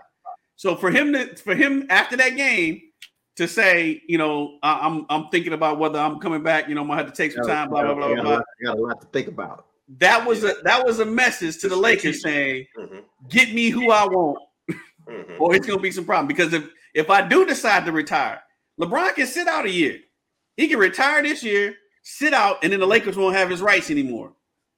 And then he can come back the next year and play and play again with whoever he wants to, and play with his son. So I mean, again, LeBron doesn't do nothing without thinking about it. He's already thought about all this stuff, right? So the Lakers, if LeBron decides, it's easy to say we got his money, we can go out and but who you gonna get? Exactly. You had his money. Who you gonna get right now? There's not any great free agents out there for you to go out there and get. So why does win you a championship like the person you just let retire? Exactly. Yeah. So LeBron has all the leverage. Mm-hmm. He has all the leverage. So if he say, "Hey, this is what I want," that's what you're gonna have to do. Now, the only way they can make it work. There is a way for them to make it work. But look, LeBron has proven before that he can't put a team together. His Russell Westbrook. Yeah, his GM badge has been taken with that Russell Westbrook thing. But there is still a pathway for Kyrie to be there and keep Austin Reeves and maybe Hachimura. But you got to get Dallas. Play 4-on-5. You got to get Dallas to go along with it. But if I'm Dallas, it's best for Dallas to get something for Kyrie versus nothing. That's what it's always best for him to get something versus nothing. I'll do a sign and trade. I got to do a sign and trade. But I'm not taking just your junk. You're not about to trade me. They talking about a sign and trade D-Lo for Kyrie. No. Ain't no way in hell I'm taking D-Lo. Maybe they could get another. I'm thinking maybe they can get a third team involved or something like that. They have to. Maybe they can get Lillard or something involved some kind of way. They'd have to. But that's one of the things, again, things that make you say, LeBron in his so-called retirement was one of those things. But if I'm Lillard, I ain't trying to go to Dallas. No. Nobody. They ain't go to New York, man. Don't nobody want to play with Luka. Give me my 6'2" backcourt. Right. That's like playing with Harden. Watch somebody drill the ball for 22 seconds and then dish it to you to make a buzzer beater or something. No. So speaking of which, Dante, why are we always talking about the Suns and you ain't a Suns fan? Ain't none of us are Suns fans, but we always talking about the Suns. But you a Celtics fan, so why do you force us to talk about these people, especially since you think they so mediocre? Why are we coerced every week into talking about these folks? It's only Aiden that's mediocre. The Suns are good. But talk to us, man. What's the rumors and the moves Suns expected to have this offseason? Explain yourself. So a few reasons. Number one, Kevin Garnett plays here. Psych. Kevin Durant, my favorite player in the league, plays here. He sound like my dad. My dad always called Durant Garnett. He's here, so that. Yeah, but Kevin Durant is here. So you got basically the best dynamic duo you've ever seen, regardless of me being a Boston fan. Secondly, we're talking about head coaches being fired and teams needing new coaches, and the Suns are still relevant because there's a lot of stuff going on. We're talking about all these signing trades and potentials where players can go. We talked about Aiden, mediocre man. But I tell you one thing, as you guys see right there, 36, they ain't bothered. So that's one of the reasons why these boys keep coming up. Durant and Booker, they didn't care. That was one of the things that Book had tweeted out, after Monty Williams had got fired. But a lot of people kind of took it as though that was in regards to Monty Williams when it was, in fact, in regards to the team shakeup and potentially what's going to happen. It didn't matter what coach is coming in, them two still going to be there. So that was one of the huge reasons, again, Dorian, why the Suns stay in the news, because these guys are still in the news out here trying to figure out what to do with these two. One of the things we talked about last week, I believe, was with your boy Chris Paul there, old and done, with the Suns with the money that they still owe him, whether or not it just makes sense for them to go ahead and keep him or find out what teams are interested in him. And then you got your boy mediocre man over there. We definitely know he may be gone, even though a lot of the rumors out here is that it was Monty Williams got fired because of the Aiden situation. It's stupid. But one of the other things that's going on too, for all you betting folks out there, and I'm a betting man, is that these are the betting odds from teams that betting online actually has. You can go in your betting services and you can see eyes on which team may actually go after DeAndre Ayton, which is just it's unfathomable.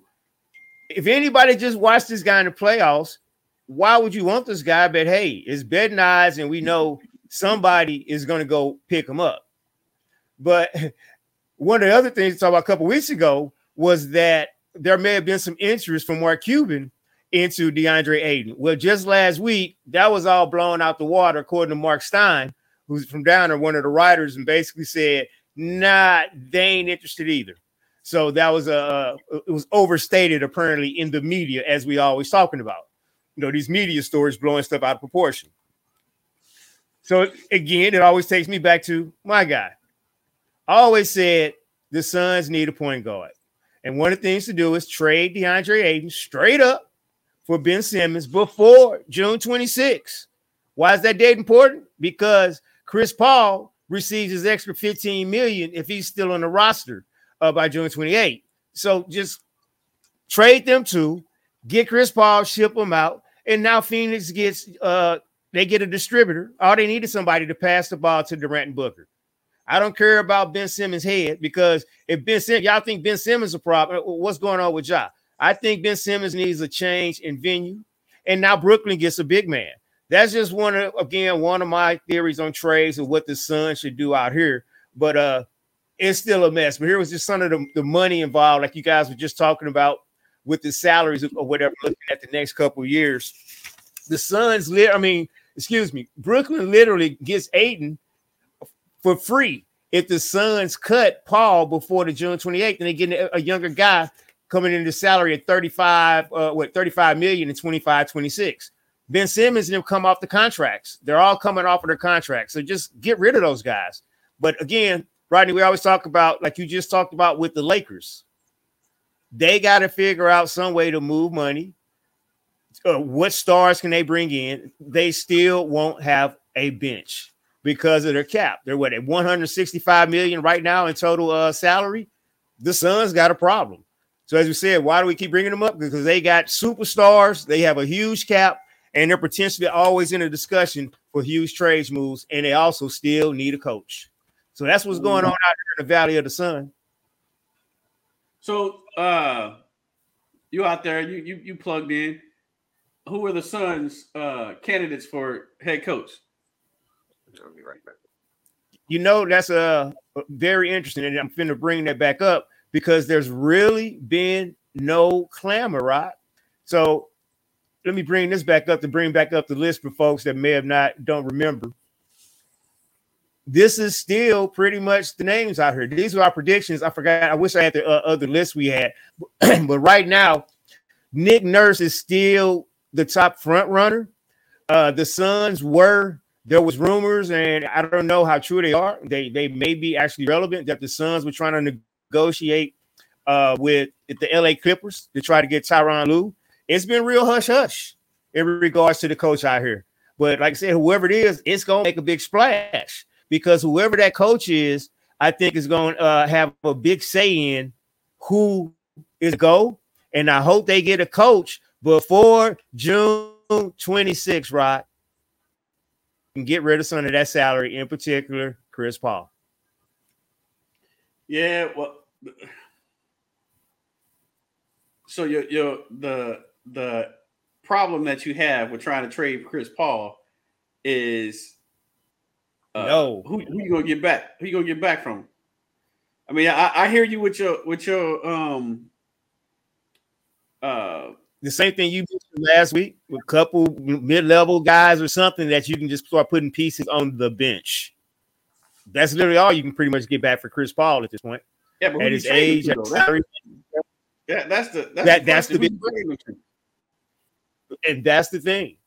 So you don't have to package him up in a deal to ship him off in a 3-team deal or something, but you got to let him go to free up that $15 million. So and the only way that works is a 3-team deal. But the other team, whoever you trading them to, it's not costing them $15 million. It's costing them $30 million. No, it won't. Right? It would cost the Suns $30 million. You don't let go by June 26. That's their option. That won't fall on another team if they release him. He's just due his $15 million from the Suns. Oh, so you just want to release him? Outright release him before June. Before they're obligated for the other $15 million. That's when that's how $30 million for this basic whole season because of his deal. But if they don't sign him by June 28th, that $15 million is gone. That's off the books. So then the question comes. So basically, it's going to cost them, if they keep him, it's going to cost them an extra $15 million. They got to pay him $15 million no matter what, right? So who can you get to replace Chris Paul for $15 million? And that's the whole question, the beauty of trying to get it. They need a coach, new ownership, and trying to figure out who else is out there that is enough to just distribute the ball for 15, 20, 25 million. We see the salaries of what some of these guys are making. Some bench players, point guards that are making $15 million. I mean, what did Schroeder end up getting this year, Rodney? Remember after he sat out, thought he was going to get more money? How does he end up going back to like a Schroeder? I'm not saying that's what they. I was say he only got like 5. But see, so here's the so problem. And that's what I'm. Here's the problem with your 2 for 1. You get. Here's the problem with your thing though. Just because you get rid of Chris Paul and his at $15 million, don't mean you got $15 million to spend. They still over the salary cap with Ayton, KD, and Booker. Those 3 by themselves get them over the salary cap. So you just because you get rid of Chris Paul money. You said what? Mm-hmm. I said Schroeder only making he signed a 1-year, $2.6 million contract with the Lakers. Oh, okay, that's worse. That's even worse. Okay, sorry. Yeah, he turned down. But yeah, so exactly. So but like I said, if getting a couple, that's the 2 for 1 I was referring to. You try to get it's the salaries.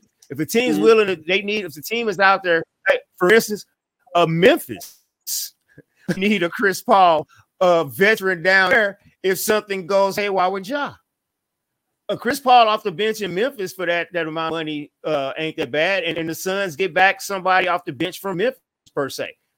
Just as an example, but you can get a couple players out there that need a veteran. Here's the problem, Dante.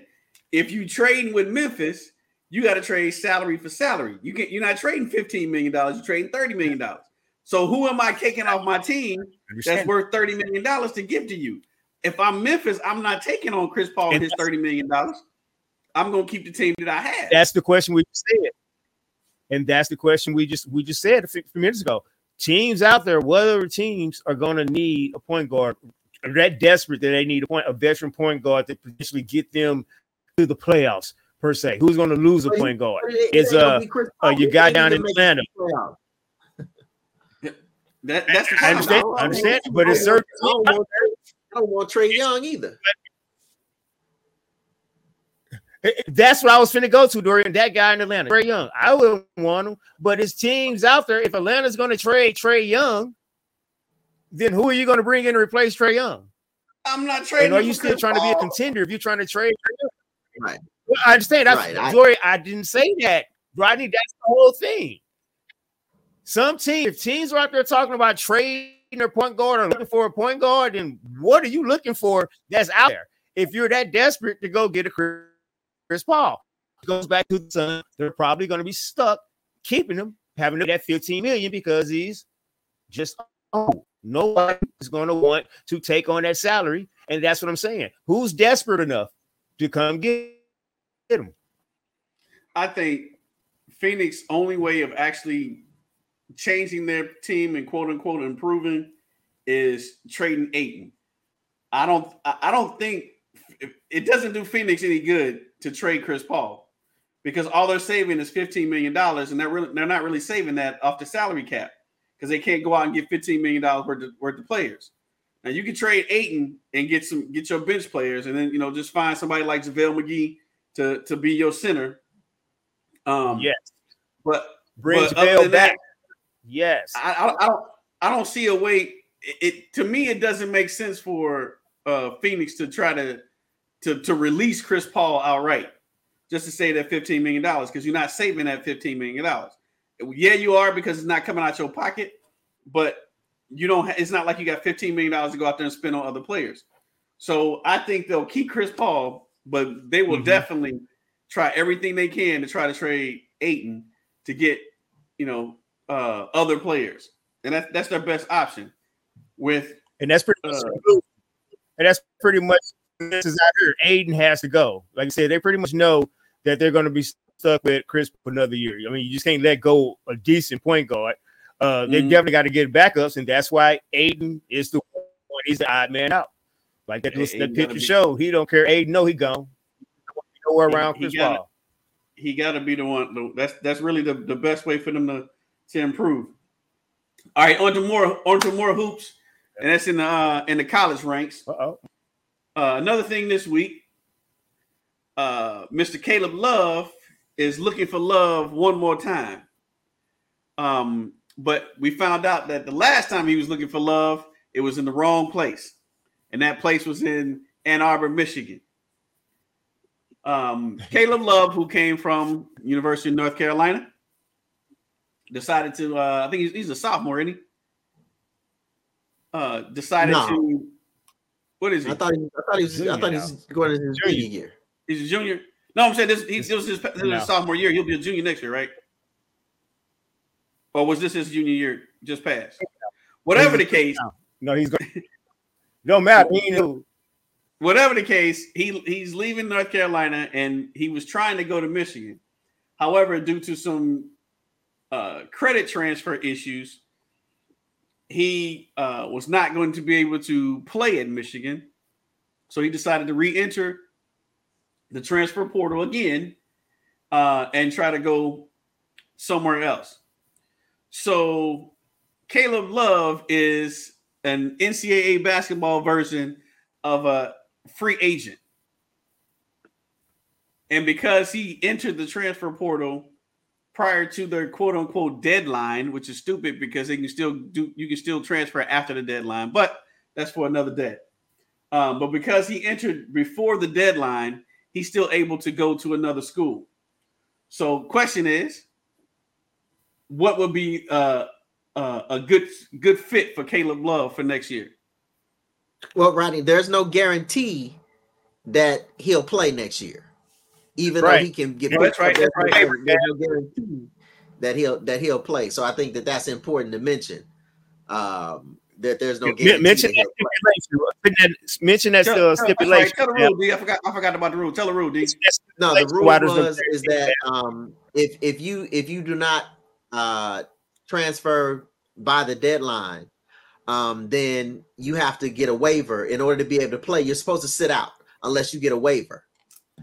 So he would have to basically, since he went back into the portal after the deadline, he still gets to go through all the recruiting. He still gets the 60 days and all that kind of thing. But what happens is that he would have to sit out, but he can apply for a waiver. And then if the waiver gets approved, then he would be able to play. So he's doing all of this on the hopes or the pretense, I guess is the word I'm looking for, that he'll actually be approved, that his waiver will be approved. So okay, so if he does get the waiver, what do you think would be a good spot for him to go? I don't know, because he played for North Carolina, so I don't care about them cats. He averaged 18 points. I don't know necessarily where he should go. I mean, he can come on to Illinois. if that's the case, we can use everything. So and then that'd be the best way is, hey, Michigan, y'all didn't want him, come on down here in the Big Ten. That's another way to give them the middle finger, for Michigan. Read it. You know how I feel about Michigan. So hey. Muck Michigan. So anyway, it'd be interesting too to see ex-Dookie and like Bobby Hurley picking them up out here at ASU. We pretty much always get JUCO recruits and everything else to make our rosters out here. So hey, come on out here. I'm gonna have to hit them up. So like I said, any team can use him, but it comes down to another thing, Rodney. Where does he want to go, and where does he think he's marketable? Because I'm thinking this is all coming down to big programs and where he think he can get some NIL money. First and foremost, I think that's the aspect. Yeah, of course. I'm not leaving North Carolina to go to McNeese State. That's the thing. So yeah, you're absolutely right. No, he's definitely a big school. Yeah, you're right. But he's trying to find money. The thing would be okay, let's think about this though. So if you talk about the NIL money, of course, comes into it, right? Because he's a big name, obviously, in college basketball, obviously, or we wouldn't be having this conversation. Mm-hmm. But when you think about it basketball wise, Rodney, which you might be able to answer this better than the rest of us could. What, from a basketball standpoint, would attract him to Michigan, other than the fact that it's Michigan and the NIL money? And then that would help us kind of determine, okay, well, a place like Michigan, so maybe he would end up here, or maybe he would end up there. I just don't understand from a basketball standpoint why Michigan, because Michigan has really kind of, I'm sorry, Juwan Howard, you all right? No, but Michigan has not thrived under Juwan Howard at all. So here's the here's the funny part about that, D. Michigan really doesn't promote the NIL that much. They're not big with right now with the NIL market. Getting kids to come here for that specific reason. Now, because they are Michigan. Uppity bastard. Right? Man, bro.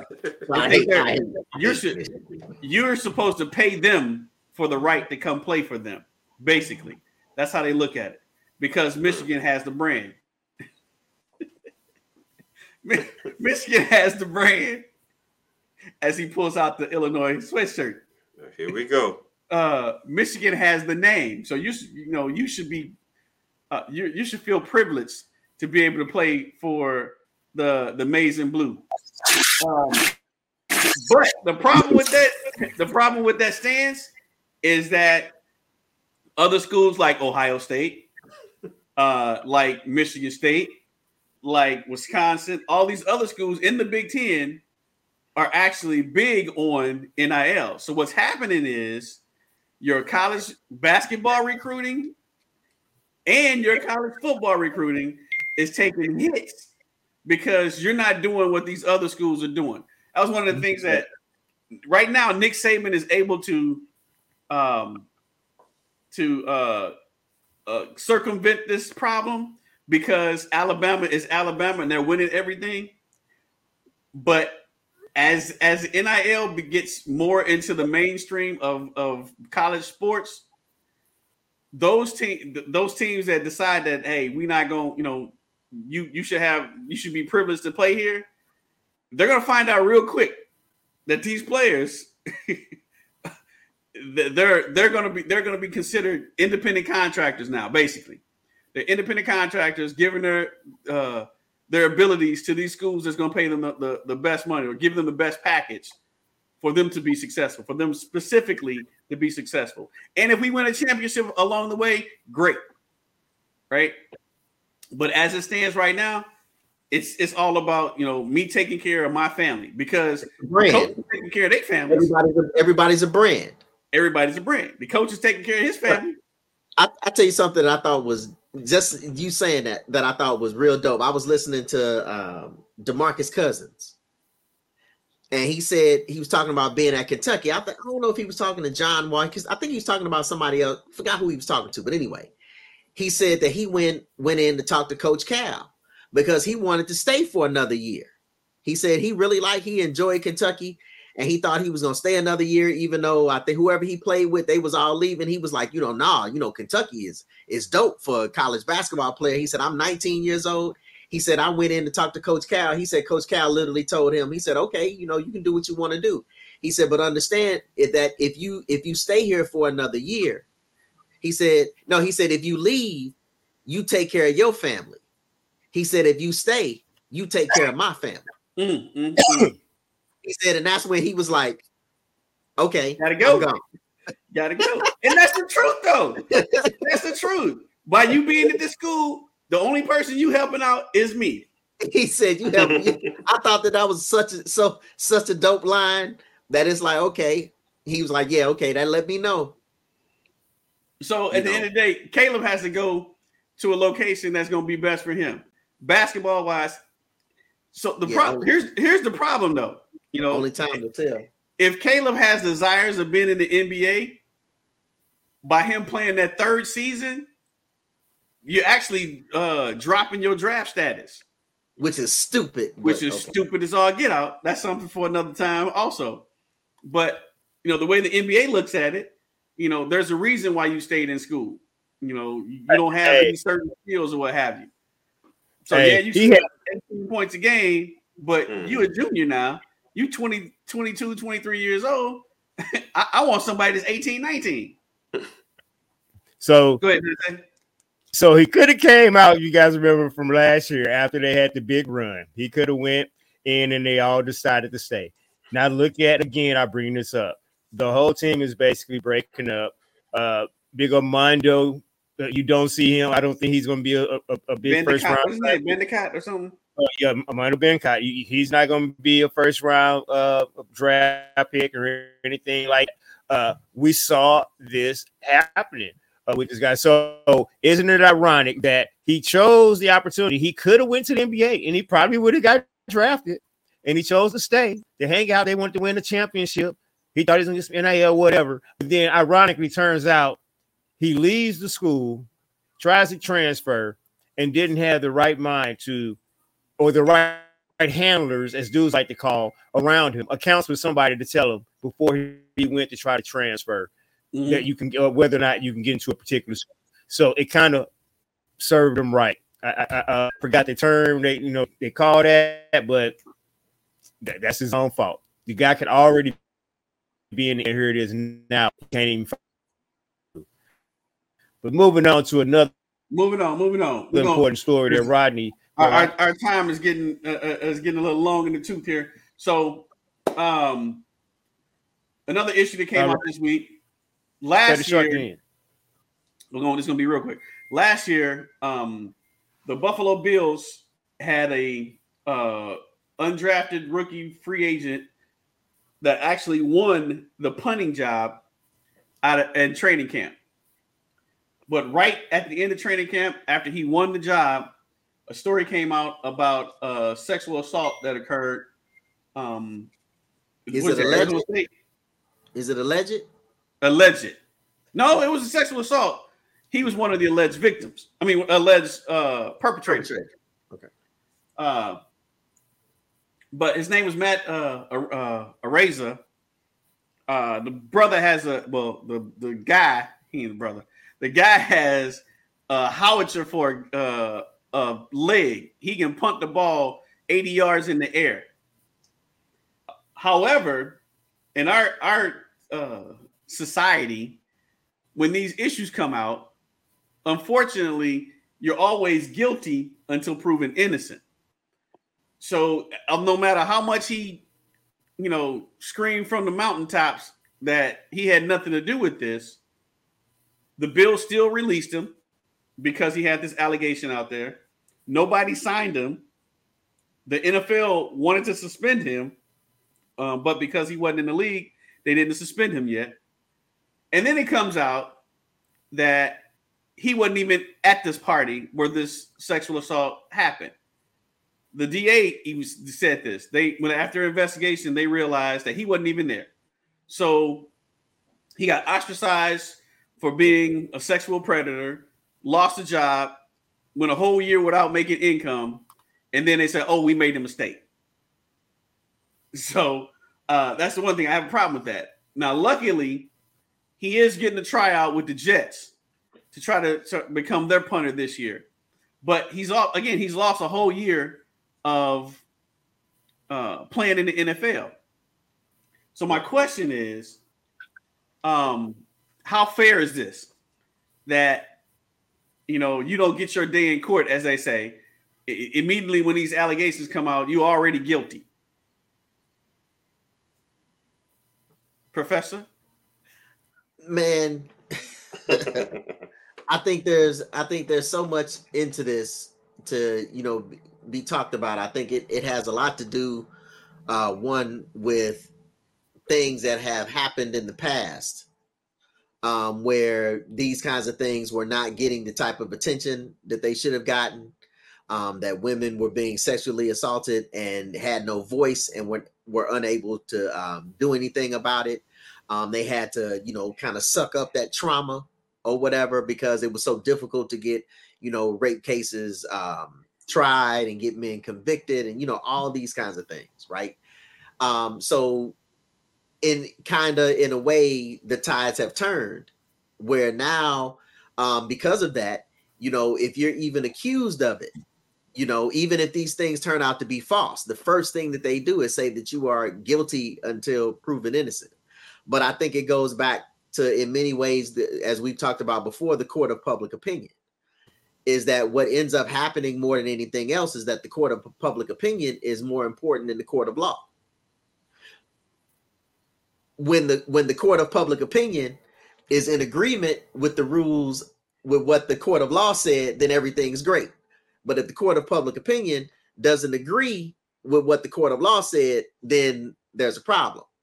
And that's always a lot of times that's what happens in these kinds of cases where these perpetrators, because men and women can be perpetrators, as we know, where, you have these alleged things that happen and people start forming opinions before all the facts come out. So, I just wish oftentimes that people would wait until they got all of the information before they start drawing conclusions about certain things. I think that everybody should be believed. I think that in the sense that everybody should have the right to have their voice and give their story. And then once we weigh the facts and then find out what's happening, well, then we make decisions from there. But again, it always bothers me when we get these athletes or something that happens with athletes or entertainers. And then the first thing people start doing is talking about getting rid of them. They should be fired. They should never play in the NFL again. They should never play in the NBA again. And my question always is, well, what are they supposed to do? This is what they've trained to do. So what you're saying is that, okay, they can't be millionaires. They shouldn't be football players, but what if they have, now they're going to have to work in Walmart. So again, is it okay to have a sexual predator work in Walmart? Just not okay for one to be a millionaire and play in the NFL. Right. So that's what I have. That's the problem I kind of have when people start making those kinds of statements. Right. Is that we need to get at the heart of the problem to eradicate this kind of thing from our society, instead of immediately wanting to get rid of these people and push and get them out of the way. Well, then we haven't solved the problem. That's the same thing we were talking about with Bob Huggins and, all those kinds of things. So, hey, man, I'm it's happened to but he's not the only person. It's happened to so many people where this has happened. The brother that was the linebacker that actually did time, and then come to find out that it wasn't true. So, man, it's hard to say what not to do, because I don't want to discount the women, because it's happened to so many of them that I don't want them to believe that they can't come and give their story and somebody take them at their word and go investigate and do something about it. But at the same time, I think, we have to protect all parties to prevent things like this from happening too.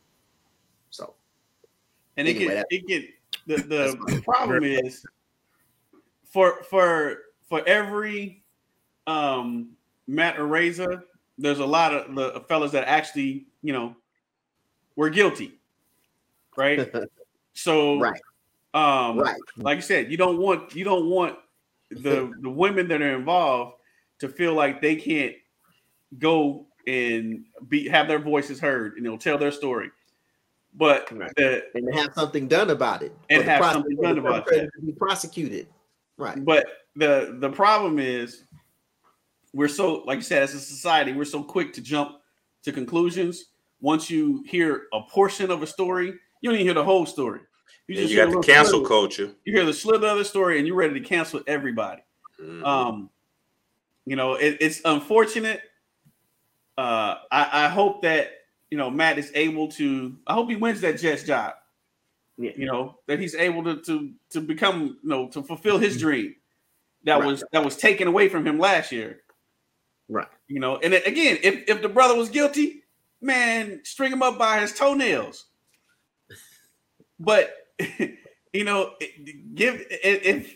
that's a metaphor, by the way, America. He didn't mean that literally. that was right. That was all hyperbole. He didn't mean that literally. Hey guys, one final note.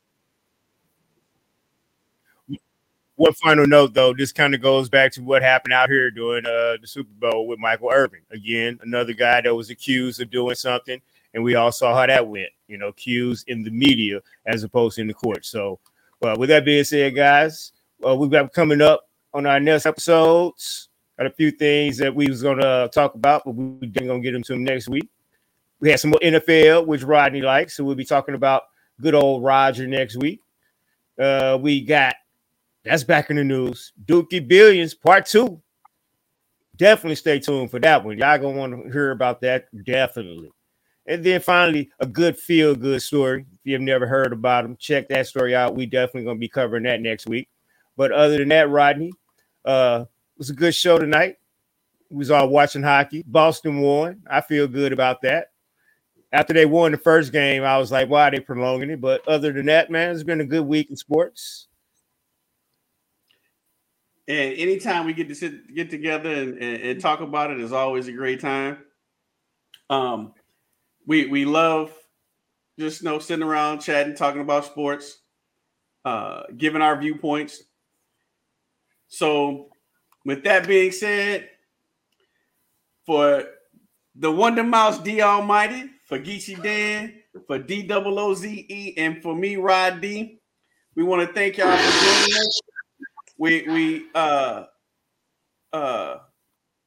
want to say if you enjoyed what we said, great. But if you didn't, kiss it. And we out. Don't blame it on sunshine.